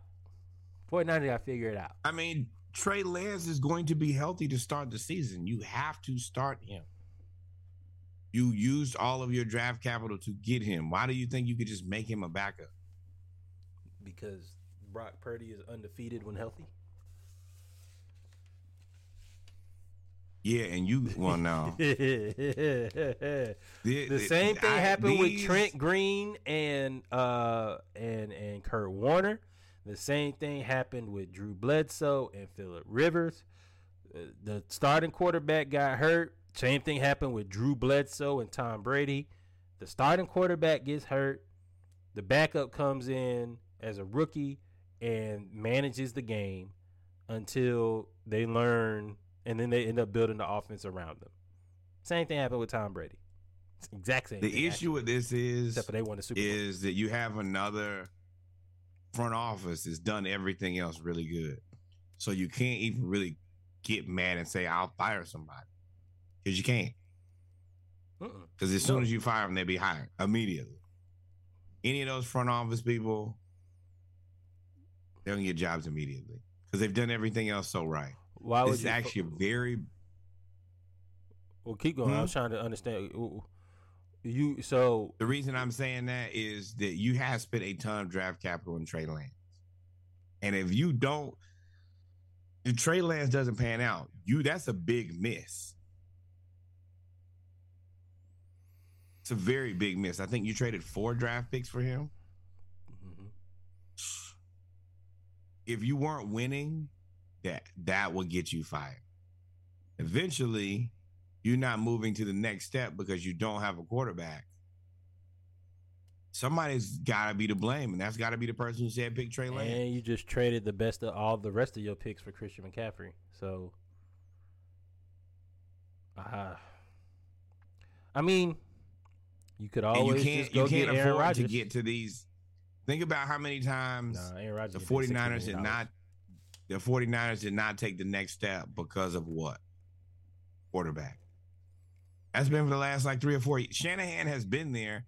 That team has never been but it's Garoppolo though. It's Garoppolo. They had Garoppolo. No, but this year they traded for Trey Lance so he could be the guy. He's got a ankle broke. Excuse me. But the year before Garoppolo was hurt too, remember? That's when they had all them other dudes. Mullen and the other guy. Nick Mullen and Bestard or whatever his name was. I forgot. CJ something. Mm-hmm. Yeah, they have as well put together as that team is. They kind of are falling into a point where it's like, oh, well, we can just never get a quarterback. That's a bad place to be. How many more times do you think Kittle gonna keep rocking with third string guy?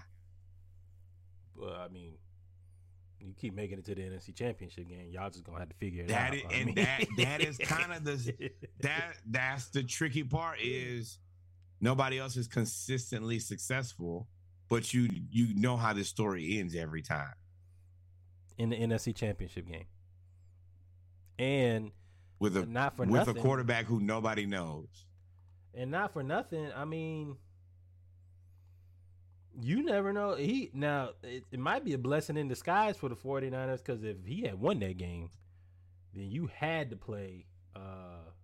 No, that's never the answer. Super Bowl is always the answer. You are wilding. If he went to the Super Bowl and went 11-0 and led that team to the Super Bowl, there's no way that he doesn't come into training camp as the number one. There's no way. You know how people won't care if you went to the Super Bowl, they would not care. You won the Super Bowl, they could tell you all 4 of them picks could go to hell. Because as much as you missed on Trey Lance, you knocked it out of the park with Brock Purdy. Yeah, and just all you got to do is tell them that. Just tell them, have them go fix it on Wikipedia. Brock Purdy was drafted at Trey Lance's spot, and Trey Lance was drafted at Brock Purdy's spot. Hit him with the Men in Black flashy thing. All is forgotten. We got a championship. Yeah, we'll see, man. That is an interesting storyline to say the least for next year. Who's going to be the starting quarterback? Trey Lance. He's the only. Jimmy has to go. I agree. You spent all of that. You have to. Jimmy's gone. Jimmy's a free agent. I agree because you spent all that draft capital. But I mean, but we also, in the back of our minds, we know that this is going to crash and burn. So we're trying to see how it ends. They ain't crashed and burned yet. They've been chugging along. But how many times you keep driving into that wall before that thing blow up? You got Debo under contract. Right. You got Kittle under contract. You got Trent Williams. It's going to go one of two ways. Either they're going to finally break through and win a championship, or they're going to be the team that was always knocking on Destiny's door.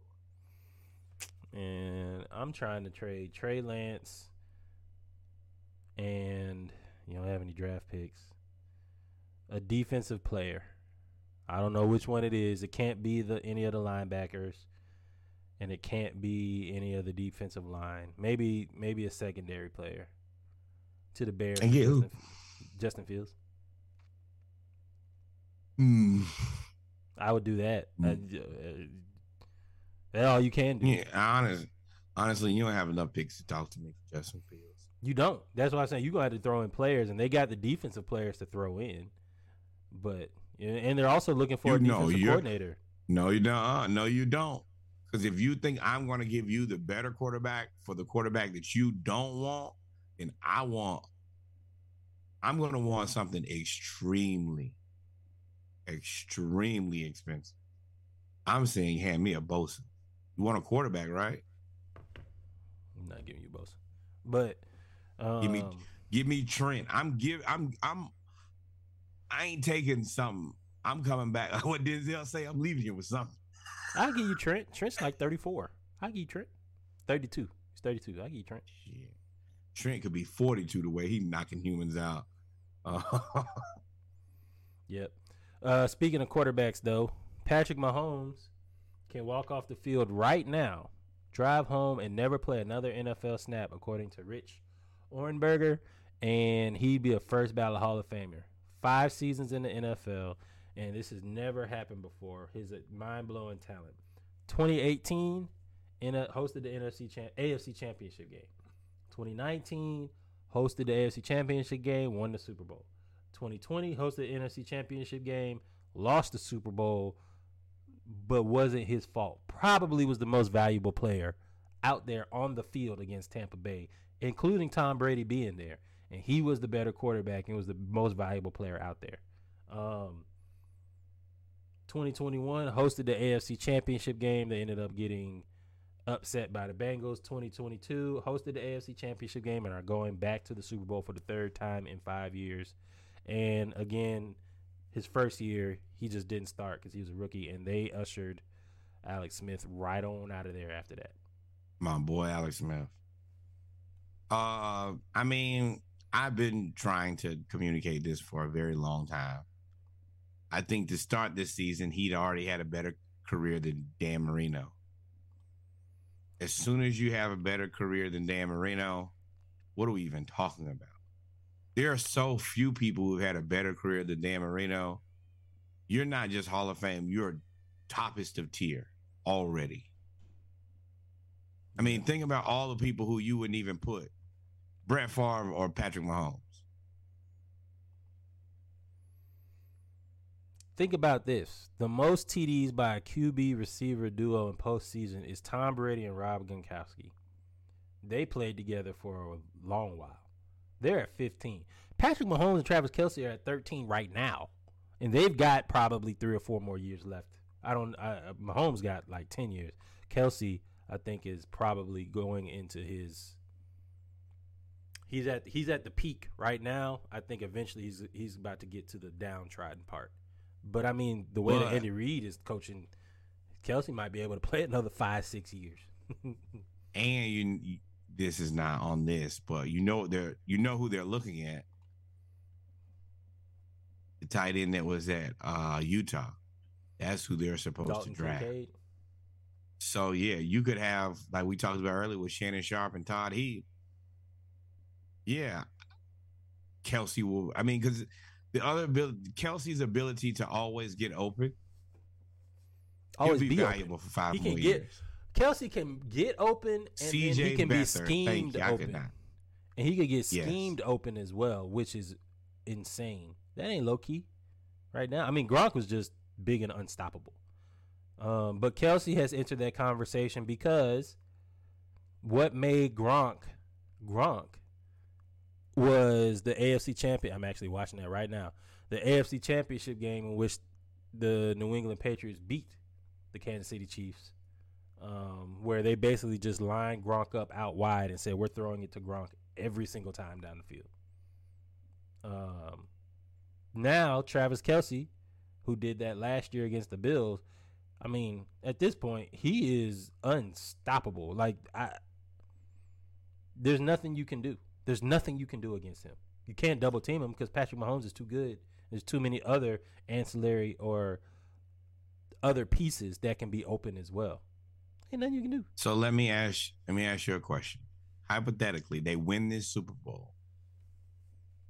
Is his career better than Aaron Rodgers? Yes. His career is comparable to Aaron Rodgers right now, I would assume. Well, Aaron Rodgers got 2 MVPs, 2 or 3. Patrick Mahomes has 1. Aaron Rodgers has 2. But I'm saying if he wins his second championship, I think that he's better. I don't know of a way to put Aaron Rodgers in front of him ever again. And if you can't put Aaron Rodgers in front of him, is he better than Drew Brees? Yes. He running it up. I mean, now Drew Brees got two championships. All them people you talking about with one. You can't have that conversation with me because now you're trying to compare your career on superlatives, on everything else, on all of these other accolades. MVP got one of them. On offensive player of the year got one of them. On quarterback of the year got 3 of those. Left. So if he wins the Super Bowl, then and this would be year 6 coming up for him, right? Mm-hmm. That means that the only people who I can think of readily available to even talk to him in year 6 of his career is Tom Brady, Peyton Manning, Terry Bradshaw, Joe Montana, Troy Aikman. Yeah, I mean, Troy Aikman. I think that we have. I think you gotta I don't think of all those guys. I think Troy is probably the worst, but he won so much. You can't. Roger Staubach probably can too. Roger Staubach was really good. before my time. At that part, that's where I stopped Yeah, because I can't go to Yeah. the 60s and the 50s. I can stop. But at the what 70s. I'm saying is, you automatically. I mean, if he wins this Super Bowl, he zoomed past Aaron Rodgers.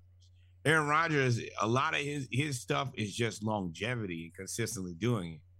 Mahomes zoomed past him in 6 years. He clept through his career. Well, I mean, there's a conversation with Aaron Rodgers. Aaron Rodgers, man, he put himself above the team. I mean, and Aaron Rodgers is the reason that they lost most of the NFC Championship games, except for the one against the Falcons. They just got outclassed against the Falcons. But most of the other times, he's the reason that they lost. Nobody else. You played poorly. You played poorly against the Lions. You played poorly against the Buccaneers. You played poorly against the Falcons. Lions. You played poorly against the Eagles. You played poorly against the 49ers. So there's a conversation to be had about Aaron Rodgers being a bit overrated. But, I just don't think that people have really considered how fast he's moving up. And it's not that he's moving up. He's moving past the people who you have the utmost respect for. He is running past them. Well, yes, he is. That's attributed again. He also hit the NFL in the most quarterback-friendly era of all time, right? As Trent Dilfer said, you can't really touch the receiver. You can't reroute him. He can't get hit, and he's mobile enough, but he's good enough. So there is the Trae Young effect here, where you've had more opportunity than anybody else. But at the same time, the stuff that you're doing is better than anybody else has done. Like the eye test we've seen is crazy. The other part about this is there's nobody who you got to have somebody in your era be close to you first, because you can say that, hey man, it's a quarterback friendly era. Well, then show me somebody else who can do what I'm doing. At least one. Like Tom and Peyton. Well, I guess this is kind of how the Tom versus Peyton thing happened. Is Tom kept winning them, and maybe that's what Josh Allen or Joe Burrow ends up being, is the Peyton Manning who just gets his two, which is still a lot, but you just ain't in that category with Tom. Tom Brady has thrown for how many yards in his career? He's like the leader, right? He's the leader in like passing 80,000 yards. He's thrown. He's thrown for so many yards. When they told me how many it was, I said, damn. He's thrown for 89,000 yards, 89,200 yards. He did that in 22 years, 21 years. We'll say 20 years because 2000 he didn't really play. 2008 he got hurt. 20 years he threw for 89,000 yards. Patrick Mahomes is in year 5 and has thrown for 25,000 yards. That means if he stays on this pace, which I don't expect, but if he stays on this pace, he will have thrown for 100,000 yards. 100,000 yards. Prayers to AFC cornerback, because y'all gonna get y'all ass tore up, boy. 80,000. You imagine being 25,000 yards in 5 years. He did not play his first year. So his first year he only threw for 284 yards. So we'll take that 200 yards away and we'll just leave it at 24,000 yards even. He's thrown for 24,000 yards in 5 years.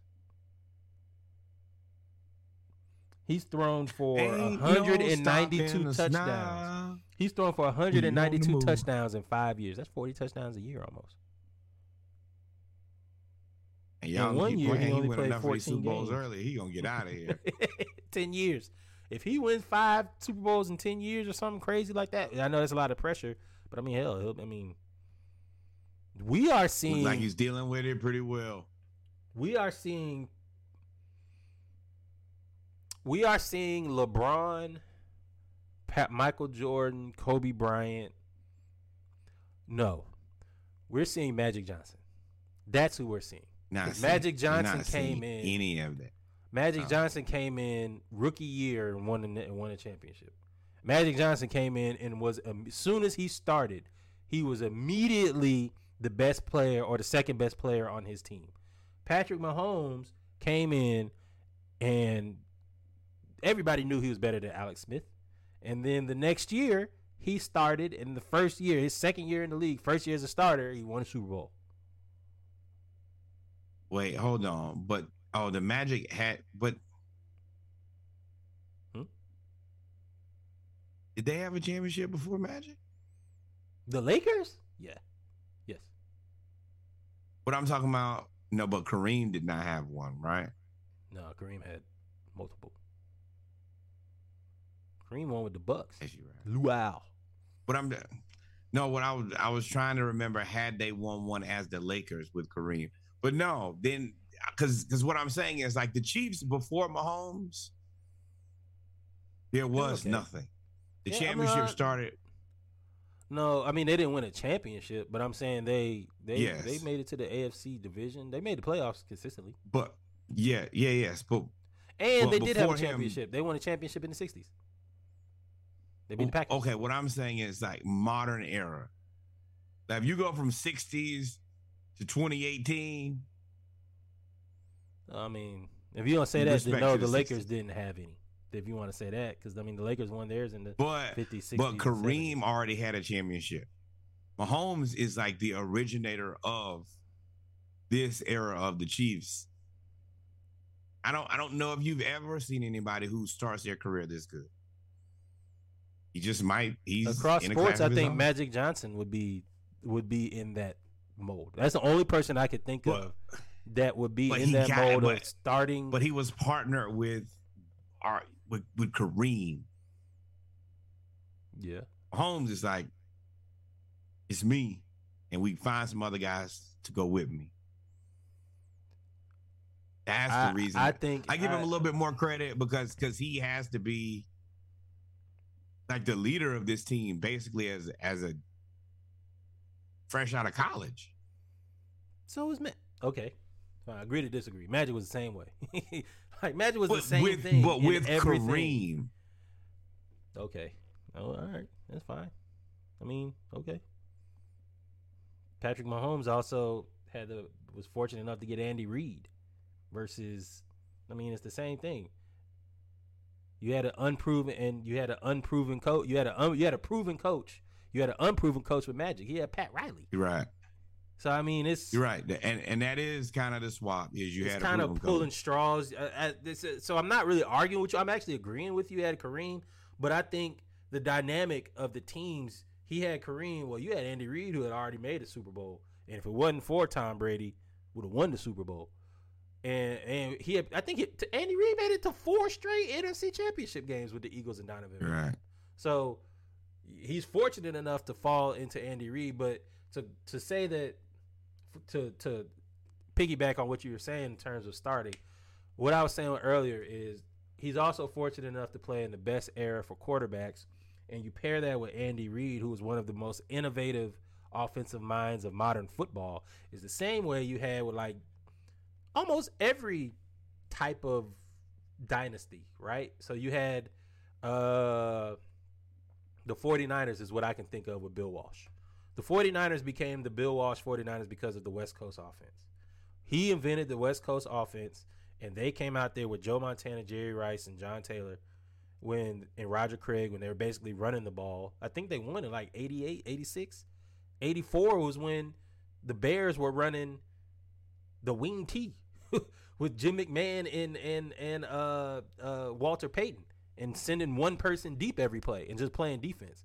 So I think he's been benefited from him being actually the one to benefit from coming in at the same time and his talent being so much better and evolved for this, which is why a lot of people talk about Tom Brady, because Tom Brady evolved with football or lobby football to evolve to his skill set. Either way, however you want to talk about it. Let's go to Philly real quick. Since we talked about Kansas City, Philly won the NFC Championship. Philly's wild. Stories told in 4 pictures. This is a very Philadelphia thing to do. Turn up. You climb up on top. First of all, the your phone ass booth. ain't had no business up there in the first place. Yeah. Then you fell and got hurt your neck. And she's got a big grin on her face, and the lady looking at her like, you fool. You fool. Look at I don't even watch football. That's how she look. And I'm definitely not watching it now. And in true Philly fan, she's unbothered. Hey, man, I'm not going to lie. There she is right there. Oh, they fell through. Oh, I didn't see that part. Yeah. Well, what y'all think bus stops made out of? Yeah, America's cheap. Clearly vibranium. Not vibranium, aluminum. But made of fools, clearly stacked on top. Luckily, she's okay. I think she didn't hurt her neck, but she's fine. Of course, she let everybody know that she's fine via social media, so it is what it is. Shout out to Autumn Lockwood, will be the 4th woman and first black woman to coach in the Super Bowl. She's an assistant sports performance coach. She works mainly with the DBs and skill positions, I should say. This is, I hate that somebody says sweet. Who cares what color she is anyway? Good job either way. I don't like that comment because you don't understand the importance and the struggle that not only black people have had to get ahead, but black women have had to get ahead. So shout out specifically to her, Autumn and Lockwood. Stop qualifying other people's successes. Mind your business. Yeah. Congratulations, Autumn. Yeah, congratulations, Autumn. If you're going for the Eagles, that's just another reason for you to go for the Eagles. Philly, first team to have 4 players record 10-plus sacks. Hassan Riddick has 16 sacks. The Eagles got to win this year because they got a lot of people to pay. Josh Sweat had 11 sacks. Brandon Graham, who everybody thought his career was over because remember he tore his Achilles, 11 sacks. Javon Hargrave, 11 sacks. Now, I will say you probably, if this is 33 plus 16 is 49, you probably got to give, so that's 50. We'll say 50. You probably got to give 25 sacks of them to the defensive tackles because those two guys pretty much monsters. Fletcher Cox and Jordan Davis just pretty much eat up blocks. You can't double team anybody, and you can't run outside because the linebackers are free. They have built they're an evolved version of the Ravens from the 2000s. To me, that's what it looks like to me. And that front seven is insulated. They gonna get the matchup that they want every time. And it's tough on you, man. Surely tough on you. Tough on you, man. So this will be a great game. We'll talk more about it this Saturday because the game is on Sunday. It'll be interesting. It will be interesting. Derek Carr. Derek Carr trolled himself, saying his invitation to the Pro Bowl got lost in the mail for the past seasons, but he's going back to Pro Bowl number 4. See you in Vegas. For our Baltimore fans that keep saying Huntley is a Pro Bowl quarterback, that is true. He would make the Pro Bowl. Pay him and Lamar. You got 2 Pro Bowl quarterbacks, one's an MVP. You better pay both of them. Or you could try to trade Huntley and let me know how that works out. Nobody about to pay. Let me tell you, you might as well stop even telling people you're a Pro Bowler.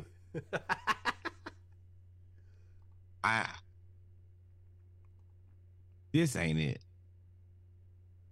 And this is the reason it's a flag football game. You got Josh Allen opting out to go play Pebble Beach. It's over. Yeah. I mean, yeah, I actually watched the Pro Bowl. I liked the flag football. It was actually very entertaining and organized the way they had it. But I don't know if you'll ever get top You know how long that's going to be good? This year. Until somebody gets hurt. Tyreek got laid out, boy. Woo! But I mean, laid out. But to me, that's fine. But like, when they used to have like the different tests, then Seahorn like tore his ACL or something, that was kind of over after that. Same thing with this. I like to see it, but players started opting out of that when Robert Edwards tore his knee from UGA. He tore his knee in the volleyball game. Once that happened, that's when it started quietly. And then once somebody else got hurt, it was like, no more. We're not going. So Just want to throw this out there. Your weekly Lamar Jackson update. Franchise tag amounts for for quarterbacks in 2023. $32.416 million. As we reported on before, Lamar and the Ravens are $100 million off on guaranteed money in contract negotiations. Also keep in mind this 19.74 for T. Higgins. Talked about that with the Falcons as well. That's a lot of money. Get us one by hook or by crook. By check or debit. One of these people will be coming to the Falcons, we hope. But just keep in mind, I can't remember a player that's played under the franchise and played the season under the franchise tag that was good that actually ended up staying with the team. So, y'all make sure y'all pay attention to that, man. Do we want to talk about Eli Apple? Eli Apple has a lot of mouth, pause if necessary. Talks a lot of shit. And apparently a lot of players don't like him. Sauce Gardner says his performance don't match his words. Eli Apple and his social media trolling of other NFL players. Eli Apple is the Patrick Beverly of the NFL. Wow. Down the field, I mean, he's so explosive. Sauce Gardner is able to sit on and moves. CLA as well. Play fake. Burrow, step. He'll dial up the deep ball. Jamar Chase, broken up. So those are just Sauce Gardner highlights. But basically, a lot of people don't like Eli Apple. He is a known troller. Like, he is the troller. Please play the shady clip before we get out of here. Which shady clip? Oh, this one? Go to the next one. Shady McCoy went on the Bengals. The Bengals went in on him. And I'm going to give Pat Bev some respect. They were trying to compare Eli Apple They with were. Pat Bev. I said, hold up. Now, right now, Pat Bev might not be doing a lot. Kevin Durant will never have a better. Sorry. My bad. Start that over. Hey, and I'm going to give Pat Bev some respect. They were trying to compare Eli Apple They with were. Pat Bev. I said, hold up. Now, right now, Pat Bev might not be doing a lot. And he do a lot of trolling. I said, but Pat Bev got a first-team all-defense. Yeah, he do. Where Eli Apple, first-team defense, and he was a journeyman. He was across seas, and he got his stuff together. Yeah. Compared to Eli Apple was with the 10th pick in the first round. And year 7, he's been on 4 teams. They different. And he got no all-pros. He got 0 Pro Bowls. I mean, like, he barely could pick his own number. So my thing is, like, they different. They different levels of ball players. He said that man could barely pick his own. He said he can. Oh. Give you. You got to explain that. You got to. You look like you're a 32. Take that. You're kind of tall. You'll look good in 28. Take that. 42. Come on, man. This how bad you got to be. You go. Hey, and I'm going to give Pat. When he said that dude don't get to pick his own jersey, I was done. I love Shady. That and the quotable Dak is ass. Yeah, man. I mean, Eli Apple, this is the role that you get when you try to play the villain. When you are the villain, this is what happens. People take shots at you, and you can't be the villain and not produce. I mean, yes, you can. I mean, go ahead, take a shot. I laid it up for you. Take a shot. Nah, I'm not gonna do that. That's lazy. But if they win, you validated him. All he has to do is win one, and Eli Apple will be. It's nothing you can do after that. And there's nothing you could do except for, because he'll always be able to say, "Well, I was a champion." So you got to get there first, because I feel like he's about to be the first one cut off the Bengals. So, because he's a free agent, and they're not going to resign him. Last in, first out. Real quickly, shout out to Brian Flores. We always going to cover Brian Flores. We know we've been here a while, but we always going to cover Brian Flores. He has been hired as the defensive coordinator for the Minnesota Vikings.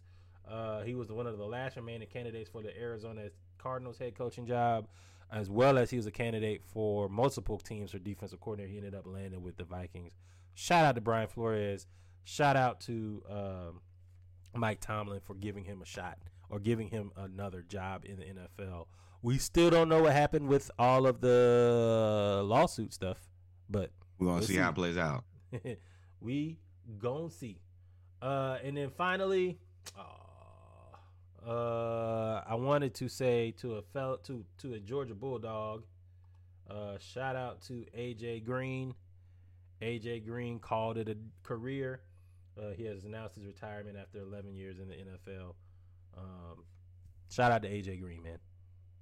Well earned. Yeah, congratulations on a dominant career, being one of the more exciting receivers. Got to be Hall of Fame, right? Constantly. Yeah, absolutely. Got to be Hall of Fame. Yeah, he's actually one of the Georgia players I really like a lot. Surprisingly, you know, that's what we were trying to get. We weren't trying to go after Julio. We were trying to get AJ Green, and Cincinnati took him one pick ahead of us. And when we traded with Cleveland, so we was like, well, we got to get Julio. We got to get Julio. It's a hell of a consolation. Y'all think AJ Green's underrated? Wow, I don't think he's underrated at all, personally. I think he gets all of his respect. I just didn't, Yeah, I think he's properly rated. Mm-hmm.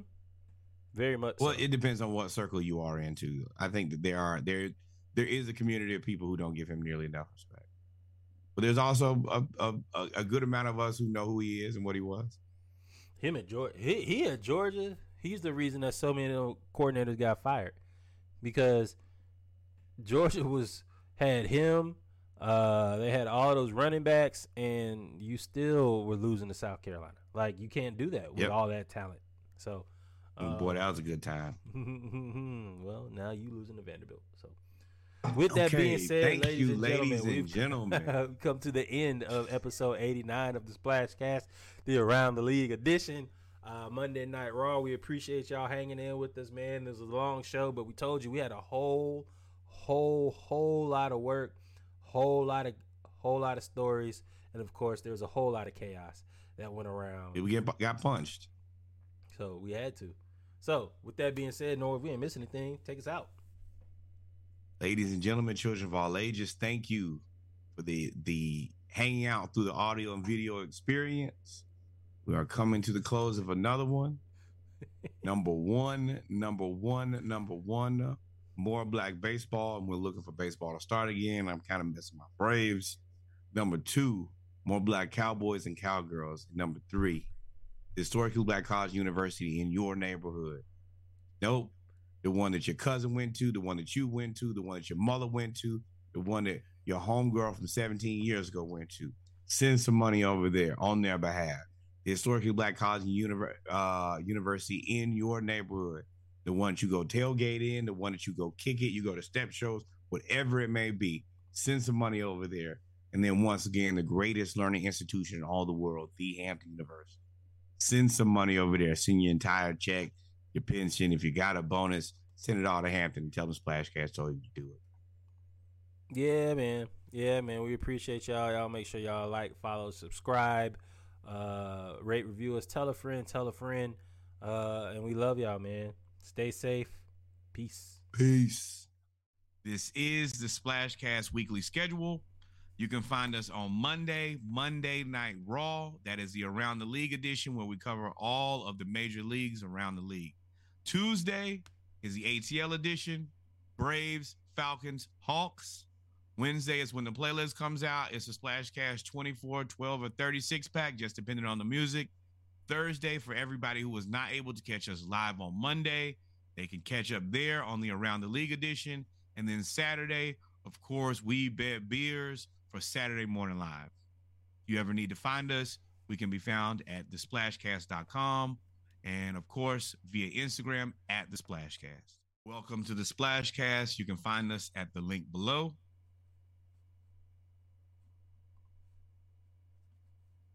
You can find the podcast versus audio and visual on YouTube, Apple Podcasts, Spotify, and Google Podcasts. Our social media, Instagram, Twitter is @_the Splashcast. We can also be found on Twitch.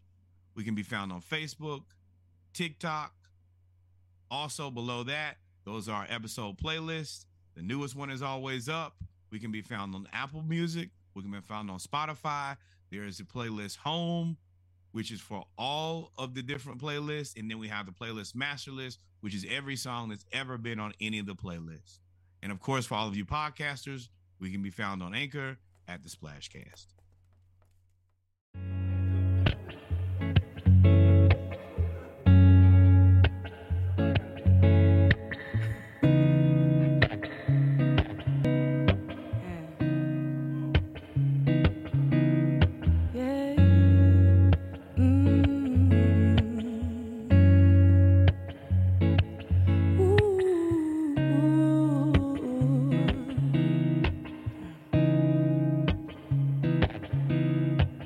Forgive them.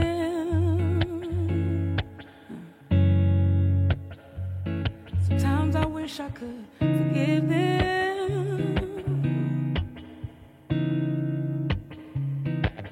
It's feeling like I can't breathe. Honestly, friends turn to enemies. The jealousy. I've been woke so long watching these niggas sleep. Everybody trying to get a hold of me to do something. Everybody trying to prove something. Robbing Peter just to pay Paul. I can't be around these niggas that ain't never lose nothing. We think different. Things start to really seem different. Everything that I was raised on, like honesty and integrity, start disappearing. You gotta watch what you be doing to God, Sherry. Hell no, it's not a threat. But when karma come, he gon' lay it down and let her do something to you. I try not to overstep. The human in me gotta cry. Forgive them.